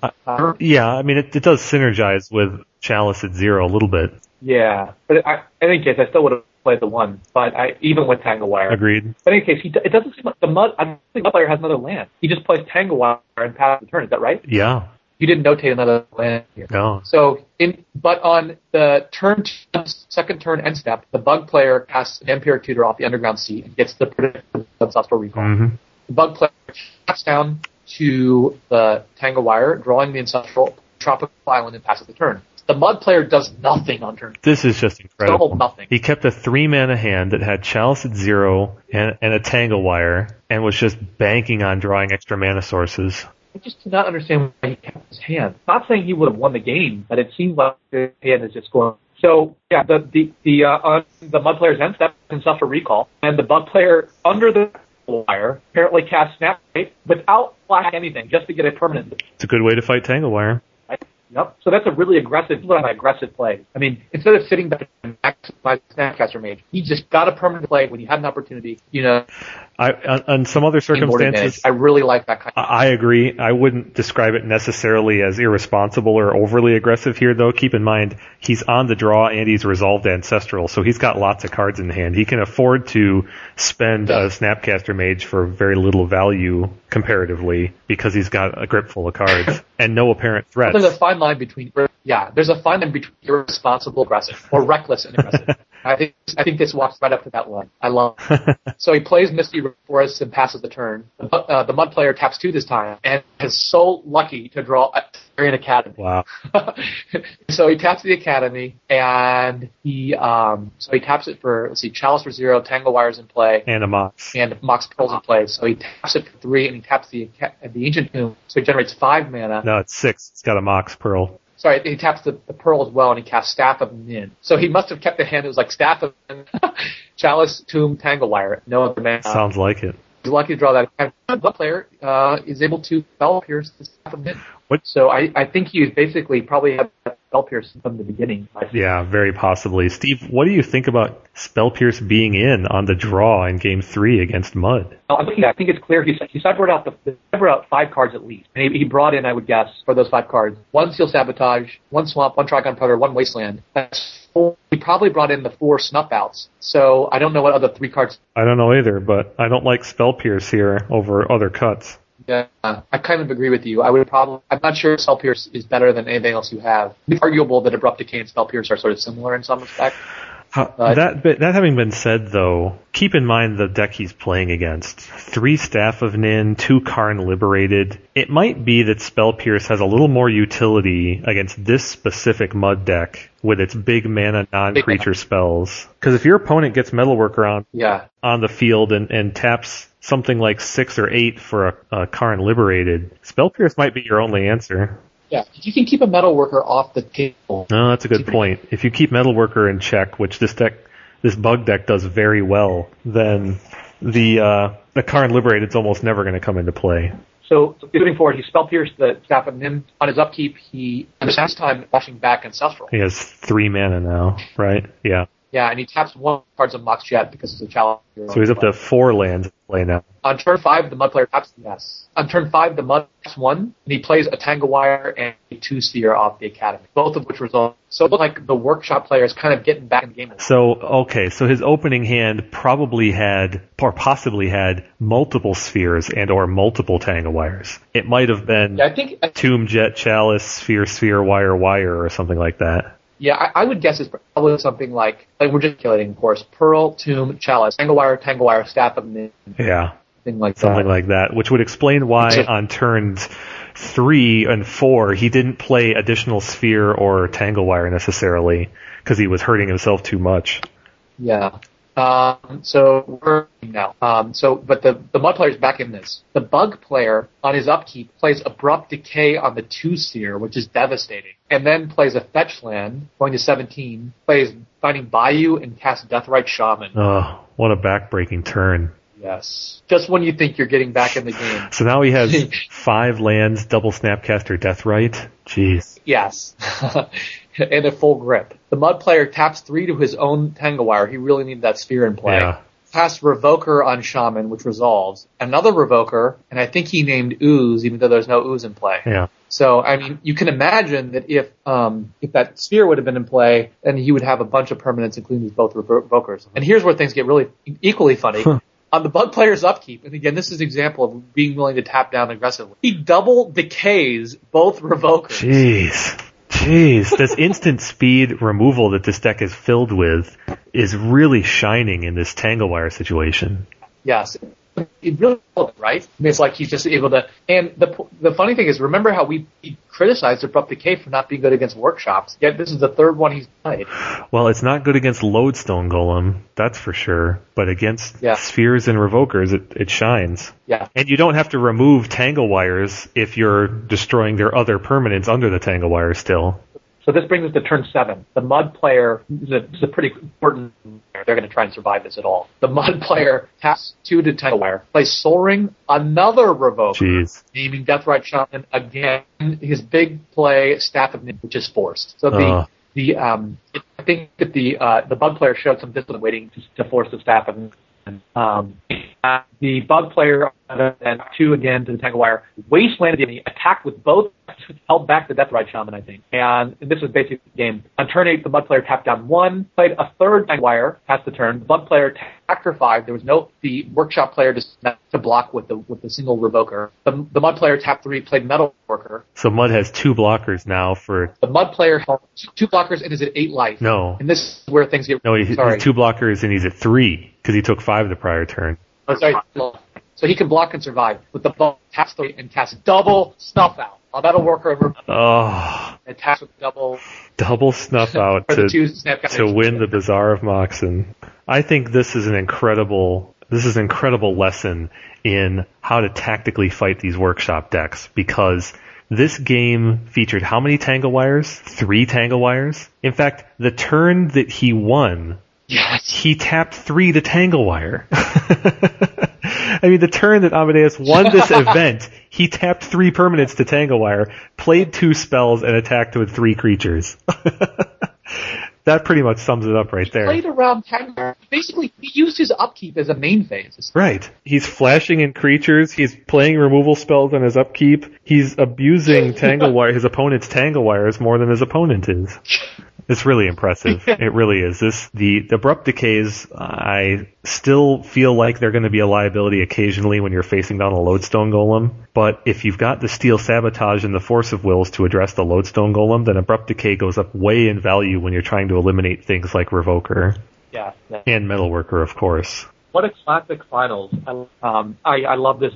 Not saying I will play it, but I think it's a great for players to look at. It's got so much good test. You know, you and I have privately talked about Snuff Out a lot. It's great to see it in a vintage first place deck in a 300-player tournament. I just wish, Kevin, that people would not with vintage and give it more credit for being a entertaining format. I mean, these videos show a format that is entertaining and highly interactive and decision intense. I just think that these matches should open eyes to how awesome this format is. And it's every bit as good as the legacy events that have become so popular both in Europe and the States. It really bothers me that that Wizards and even the larger Magic treats Vintage as such a moral stepchild when it offers such rich gameplay like this. Well, it's a match, right? Absolutely. I couldn't agree more. In fact, there are so many good matches here in this event, and they've only captured a part of it on video. What is your favorite play out of these top 8?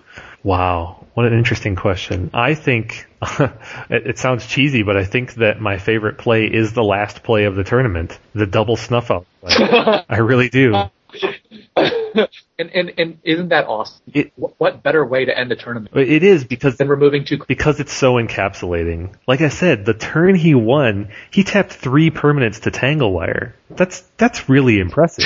That's very very impressive. That the turn you win, your opponent has 2 blockers for you. You tap 3 permanents to Tanglewire, kill their blockers, and still win that turn. I mean, it's a testament to deck building, understanding the metagame, play skill. He prepped that turn many turns in advance. It has everything. That one play encapsulates everything. I love it. I couldn't agree more. Control matchup is so good and so fun to watch. People need to get a full sense for the scope of Vintage, how diverse Vintage is, how amazing this format is. What a great job the DCI has done in managing this format. Contrary to Brian DeMar's article, I think the DCI has done a phenomenal job. Really has. I mean, they've created this format where, in a sense, Kevin, all of the eras of Vintage exist right now simultaneously. And that's, you get Workshop era, you get Bug decks, you get Gush decks, you get all the various control decks that you could ever want, all converging in one spectacular moment. Bazaar, Oath. Dredge, you name it. It's such a great time to be playing Vintage, and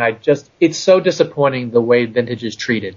And even by the Bazaar Moxen folks, let alone the way Wizards has handled the Vintage Championship. I really hope that if people, at least a few people, can watch these matches, deconstruct them, and begin to appreciate the possibilities that Vintage offers at its highest level of play, the depth that it offers, the depth of gameplay. And I hope that folks in Wizards R&D take this kind of message to heart. We've talked in the past about the introduction of Power into Magic Online, what it means for the format, and my favorite way to describe that is the meritocracy. I believe that Vintage will survive if it is put on relatively equal footing with other formats. It has all these things that it offers in terms of play skill and deck building and the community. And if it's just allowed to exist on an even playing field, it can succeed and hold its own. And I think that anyone who's observing this, who's in a position to help the community, either inside or outside of Wizards, should really take that to heart. This format has it all, and this tournament demonstrates that.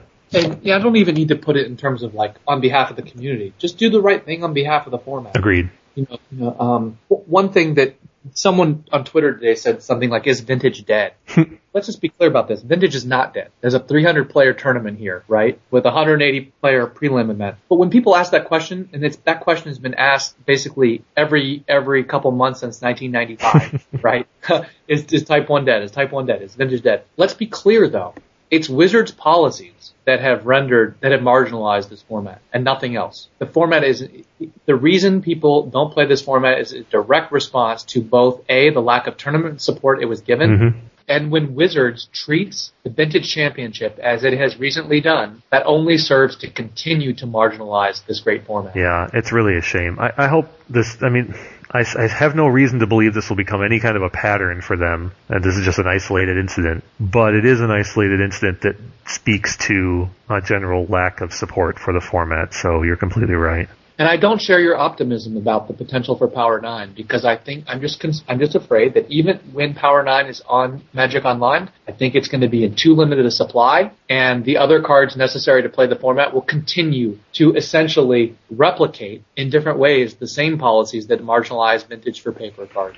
I agree that there is definitely that risk, and I am very skeptical and eager to see how they execute on the stated goal of keeping the Power 9 as Magic's royalty, quote unquote, because it's still pretty frightening to me.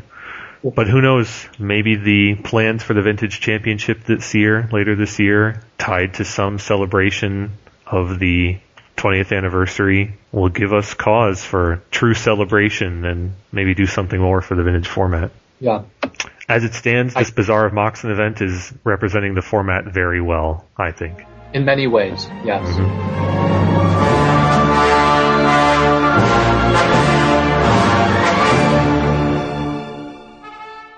We have some listener feedback I'd like to go through briefly. Sure. What do you got? Okay, so one Storm Manigus asked us about our last podcast. He says, how does Possibility Storm get mentioned, but a card like Council of the Absolute isn't even on the list at all?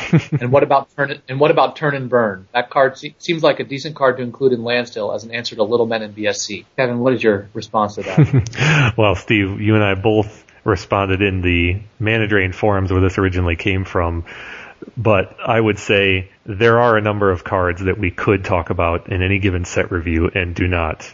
The ones we do mention are because they have a particular interest or they call to mind a particular feature of the card, the set, the game, the format, etc. Our readers or listeners should note that less than half of the cards that we actually discuss in a given set review do we actually predict play for. Many of the cards are just included for the interesting topics they bring up. And so, by that same rationale, yes, we could talk about many more cards, but we can't do them all.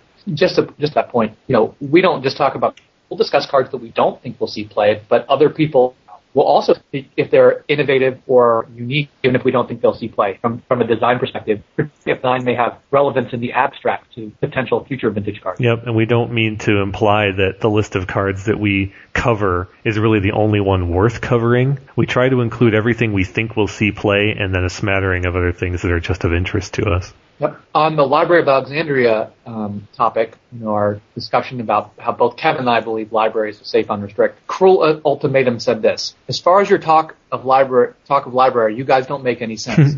The big trump to library is Dark Confidant. So you're saying that a creature that draws an extra card per turn is a trump to a land that draws an extra card per turn? Even if I felt that comment made sense, what about Gutshot? That is a free counter that could still play to combat Bobs and the all-powerful Notion Thief. Library is way too good to unrestrict and would rather see most of the restricted lists unrestricted before that. Kevin, I'll let you have the first stab.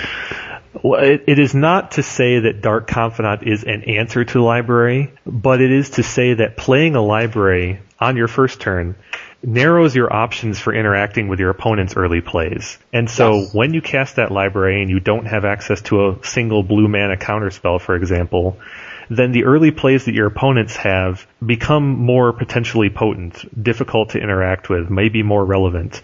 And there are many existing things like Dark Confidant that if you choose to not play a blue mana or some other colored source of mana in favor of maybe drawing a card, then your opponent is going to, on average, resolve a few more Dark Confidants against you, and you're going to lose some games because of that choice. So it's not as though Dark Confidant is some kind of foil to library, but it's representative of early threats that you will have challenges answering immediately by playing a library. Yes. Again, it's not that Dark Confidant trumps library, but that it can help you keep pace with the library. Mm-hmm. I think our basic argument is that library is a safe unrestrict because it's not going to dominate tournaments. In the first place, there are a lot of plays that can trump a library, like an Oath of Druids, a Lodestone Golem, frankly, can trump a library. There are lots of plays in the format that are unrestricted that can combat library. Kevin, you alluded to the fact that there are now more cards than ever that can actually directly answer a library. Directly. Can you just name a few of those? Well, all of the various wasteland effects, there are far more of those, more than any reasonable deck would even play, between Strip Mine, Wasteland, Ghost Quarter, and also maybe Thespian Stage, in addition to other libraries. You could fill a whole mana base of cards that answer or remove an opponent's library. Not to mention there's Magus of the Moon, Blood Moon, and Back to Basics, among other things. Absolutely. There are plenty of answers. The metagame would definitely adjust. Even if multiple libraries became some kind of standard, there's no way that they would go rampant or unchecked. The metagame can absolutely adjust. I think one of the points that people who are advocates who are opposed to the unrestriction of library make is that library decks can play a lot of free counters. But that doesn't mean that they optimize their ability to counter early plays by using library. Library will cut them off of a number of early plays. When you play library, you might have force, but you can't play Spell Piercer, Flusterstorm. And there will be games where you don't have force, or you don't have mental misstep, and your opponent plays Oath. And that playing the library has cost you the ability to counter that Oath, or counter that Lodestone Golem, or counter that whatever the case may be, opposing Dark Confidant, right? Absolutely. So to pretend like library doesn't have a cost is disingenuous, I believe. Yeah. It does have the bottom line is not that library is going to be unplayable. It'll be quite playable. The point though is that it's just not going to be overpowered. It's not going to dominate the format. It'll just be one of many cards that see play. I certainly don't think it's more dangerous than Thirst, but you could play multiple Thirsts or multiple Gushes per turn. And in certain contexts, playing multiple libraries will be the correct choice. Playing 3, maybe 4 of them will be the right thing to do in certain matchups, and it'll win you some games. But having 4 libraries in your deck is going to lose you some games too in other matchups and other contexts. And fanning open an opening hand that has 3 libraries and no sources of colored mana is going to be a mulligan more often than it's going to be a backbreaking dominance. Or there'll be people who are inclined to keep hands that have like 2 libraries that end up losing you the game. Right. Even though they draw a bunch of cards. And while you can include, we covered this in the episode in question, but while you can include many more free counterspells than we do today, there's a reason you don't play a lot of free counters today. It's because once you get past Force of Will and maybe 1 misdirection or a couple of Mindbreak traps, they all start to kind of be really, really situational. You don't want to put 4 Mindbreak traps in a deck. Because, you can draw it more often on turn 1 thanks to your library, but it's not going to be effective. And the same goes for Misdirection. How good is Misdirection against Bob? How good is Mindbreak Trap against Landmock's Oath? Or Mental Misstep against Bob or Oath. Right. All these free counterspells are kept in check due to their own design constraints more than anything. Yes. So just a couple other listener feedbacks that are worth note. Samote says, I disagree with the views on the reaction of Tinker and its targets to BSC. This was, I think, in reaction to a point that you made, Kevin, which we discussed earlier in this podcast, which is that despite the consolidation effect of BSC has not seemingly declined. Anyway, this person claims Tinker has gone down in playability since the consolidation of Tinker targets to BSC. Why? Because people have properly and accurately built their main deck to react to resolve Tinker BSC. As such, I disagree with Kevin's claim that nothing has changed about how resistant BSC has been since its creation. Check results for the first year of its existence to now. The appearance and success of BSC is down, coupled with a smaller decrease in Tinker in general. Several blue pilots have eschewed this plan or changed their targets to Time Vault and Key or Memory Jar. What's your reaction to that? The comparison we were drawing at the time was specifically to the diversity of Tinker targets. Not the amount of play that Tinker or Blightsteel has, but how Blightsteel replaced most play for all the other things combined. Yes. And so it has, his response in no way addresses the consolidation because we weren't comparing Tinker to Time Vault Key. By the way, I would also contest his point that anyone changed their Tinker target to Time Vault Key. Anyone who had Tinker for Colossus already had Time Vault Key. Yeah, the comparison, exactly. The comparison is just... And there's no blue player who started playing Memory Jar. I don't know. If that happened, it was 0.1%. The simple fact is go look at Sphinx of the Steel Wind. Go look at the play of Darksteel Colossus. Obviously, that's ludicrous. Go look at the play of Platinum Angel or Inkwell Leviathan. Yeah, go count those instances compared to Blightsteel Colossus, and that's the point. Yeah. Yeah. And then, this person says a couple of things, and I have one other bit of feedback. This person says, to clarify, through empirical evidence, I have discovered the Library of Alexandria to be a card that puts its controller in almost insurmountable advantage position in blue mirrors. Drawing a card at every turn at the cost of playing an uncounterable land on turn 1 is decidedly powerful. Hence the reason it was restricted. Dark Confidant is the closest approximation to this effect, although it is decidedly easier to deal with and has the cost of life for a free card. Other played card advantage engines are usable only one time, potentially 2 through Will or X through Regrowth Will, whereas LOA is recurring. I'll just stop there for a second and let you respond before I read the rest of that bit. Well, a lot of that is just tautology. I mean, that person is just stating features of a card in question. Is there some kind of comparison or conclusion to be based on that? Well, the thing that's weird is they seem to be implying that like these recurring card advantage engines are better than the burst card advantage engines, when exactly the opposite is true. I mean, Thirst is restricted for a reason. Gifts is restricted for a reason. Back was restricted for a reason. Basically, every single burst card advantage spell from Brain Geyser on has been restricted at some point. That is not true of the recurring ones. The Jayemdae Tome has never been restricted. Dark Confidant has never been restricted. Yes, Library has been, but that's because it's the most efficient of all of those, and it was also because it was restricted in 1994. Right, when there was all of maybe 2 answers to it.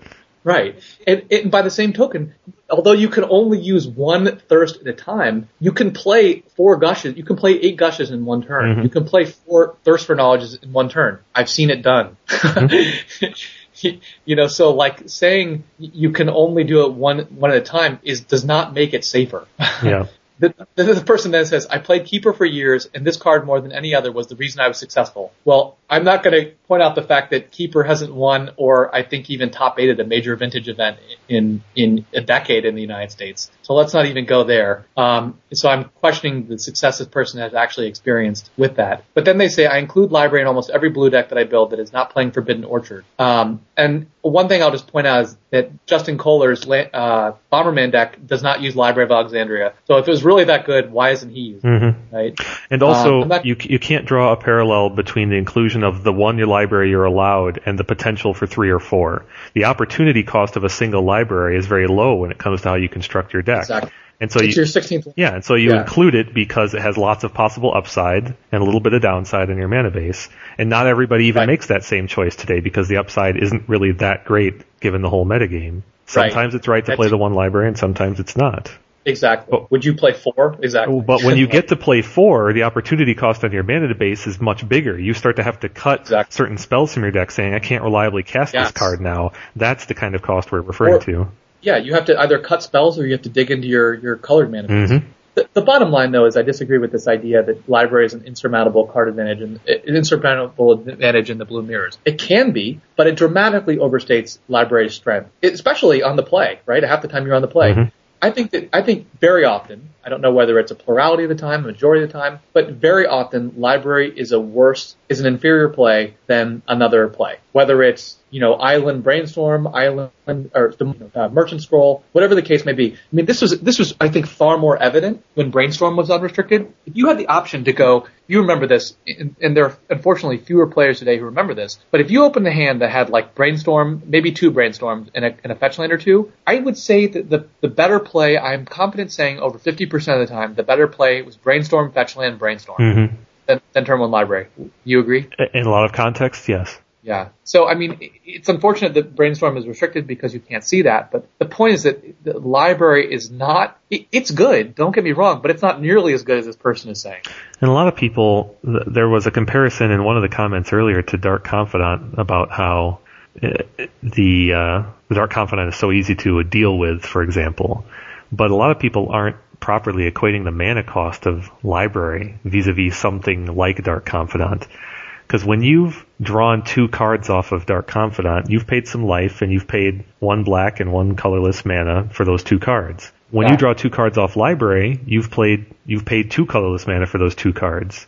As soon as you get to the 3rd card, Dark Confidant is more efficient. That's true. And it gets increasingly more efficient thereafter. You invest once, and then you don't have to invest again. Exactly. It's not eating up. And it's damaging your opponent. Yeah. I mean, if you've got 4 Library of Alexandria in play and your opponent has Dark Confidant, who's going to win the game first? Yes. You don't know the answer to that because there's far too many variables at play. I think it would be funny to watch this bug deck against library decks. We'll see who wins those. Yeah, that's a good point. Put your 4 library deck against this bug deck and see how it goes. I'll just one more piece of feedback. I don't think we need to belabor this library discussion anymore. Brian PK says one thing I pointed out is that I thought that Aether Vial against the library seems fine, and they say, well, no one plays Aether Vial anymore because Mental Misstep ruins it as a first turn play versus control, and Phyrexian Revoker gives shops an out, whereas before it trumped their mana denial strategy entirely. I don't think either reason is true. What do you think of that, though? I think those are contributing factors, but they can't be the only ones. I mean, Vial is part and parcel with a whole category of archetype, too, that's not very popular right now. And that archetype's not necessarily popular because Vial isn't popular. Those two things are hopelessly intertwined and have to be taken in respect to the whole metagame.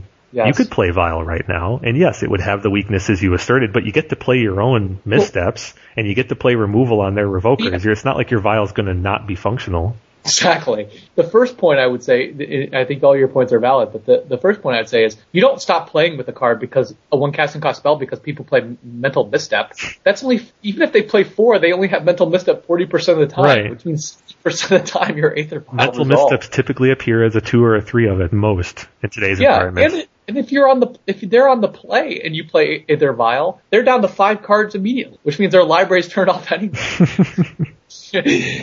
Not to mention, workshops have always had access to Null Rod, so it's not like Phyrexian Revoker is suddenly like it's an answer to Aether Vial that did not previously exist. Right. It's a fine response, don't get me wrong, but I'm sorry, a 2/1 artifact creature is about the easiest thing in the world to deal with. I mean, it is just inherently the most flimsy thing in Magic, a 2/1 artifact creature.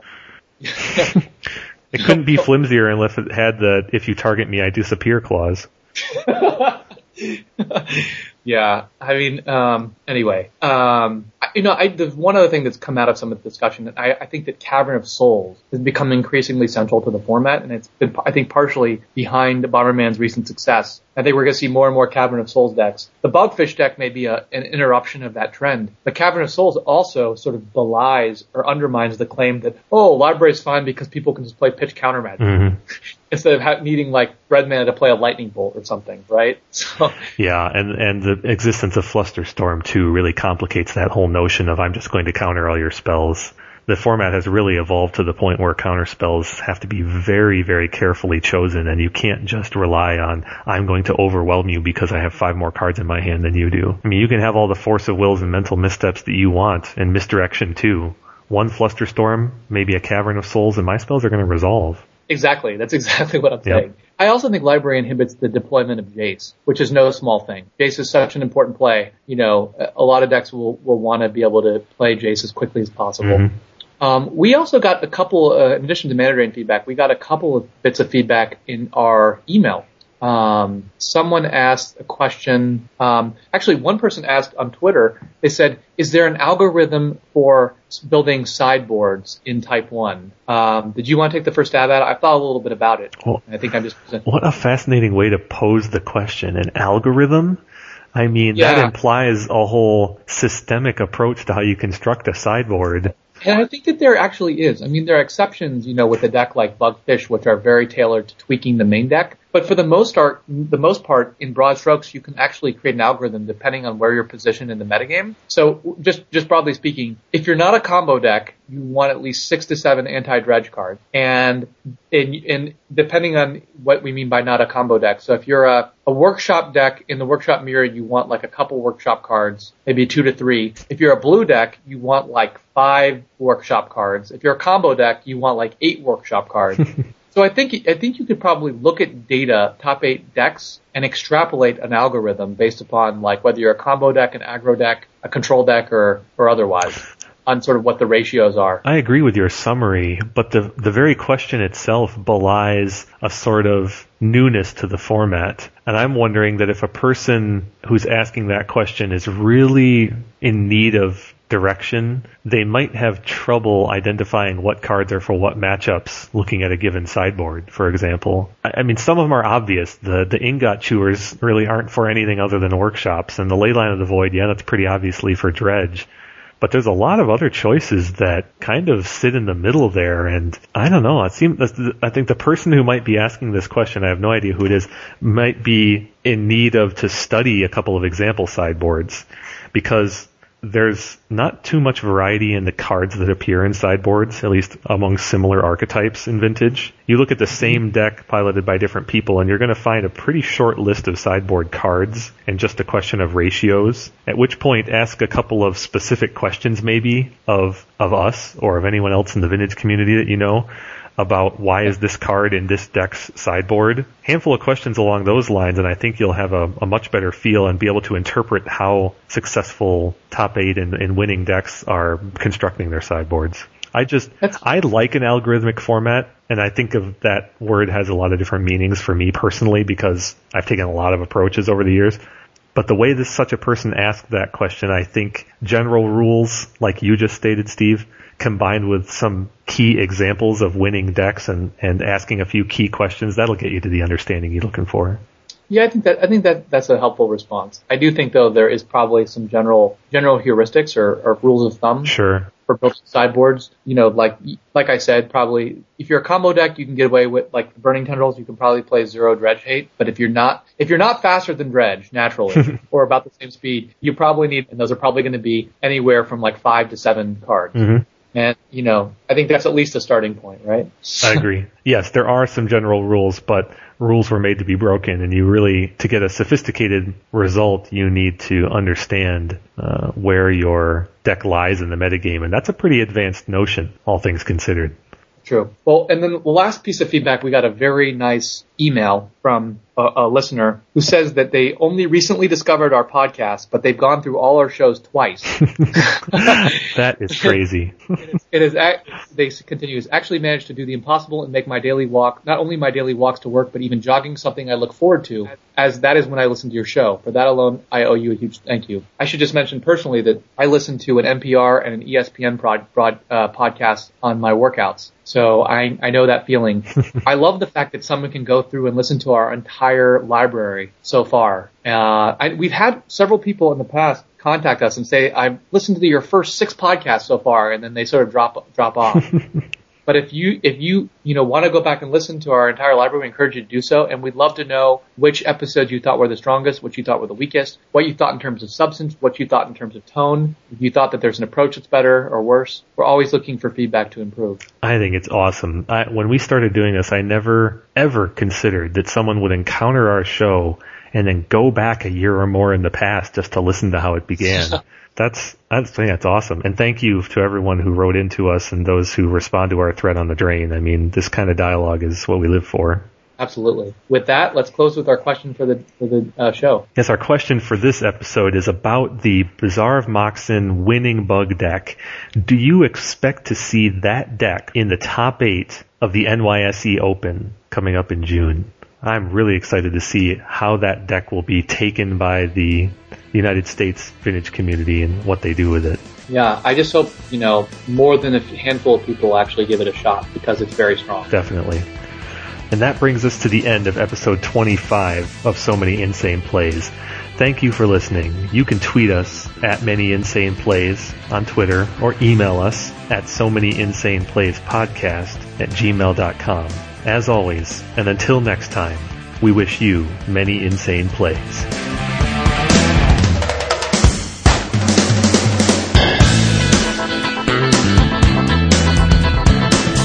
It's not safe for the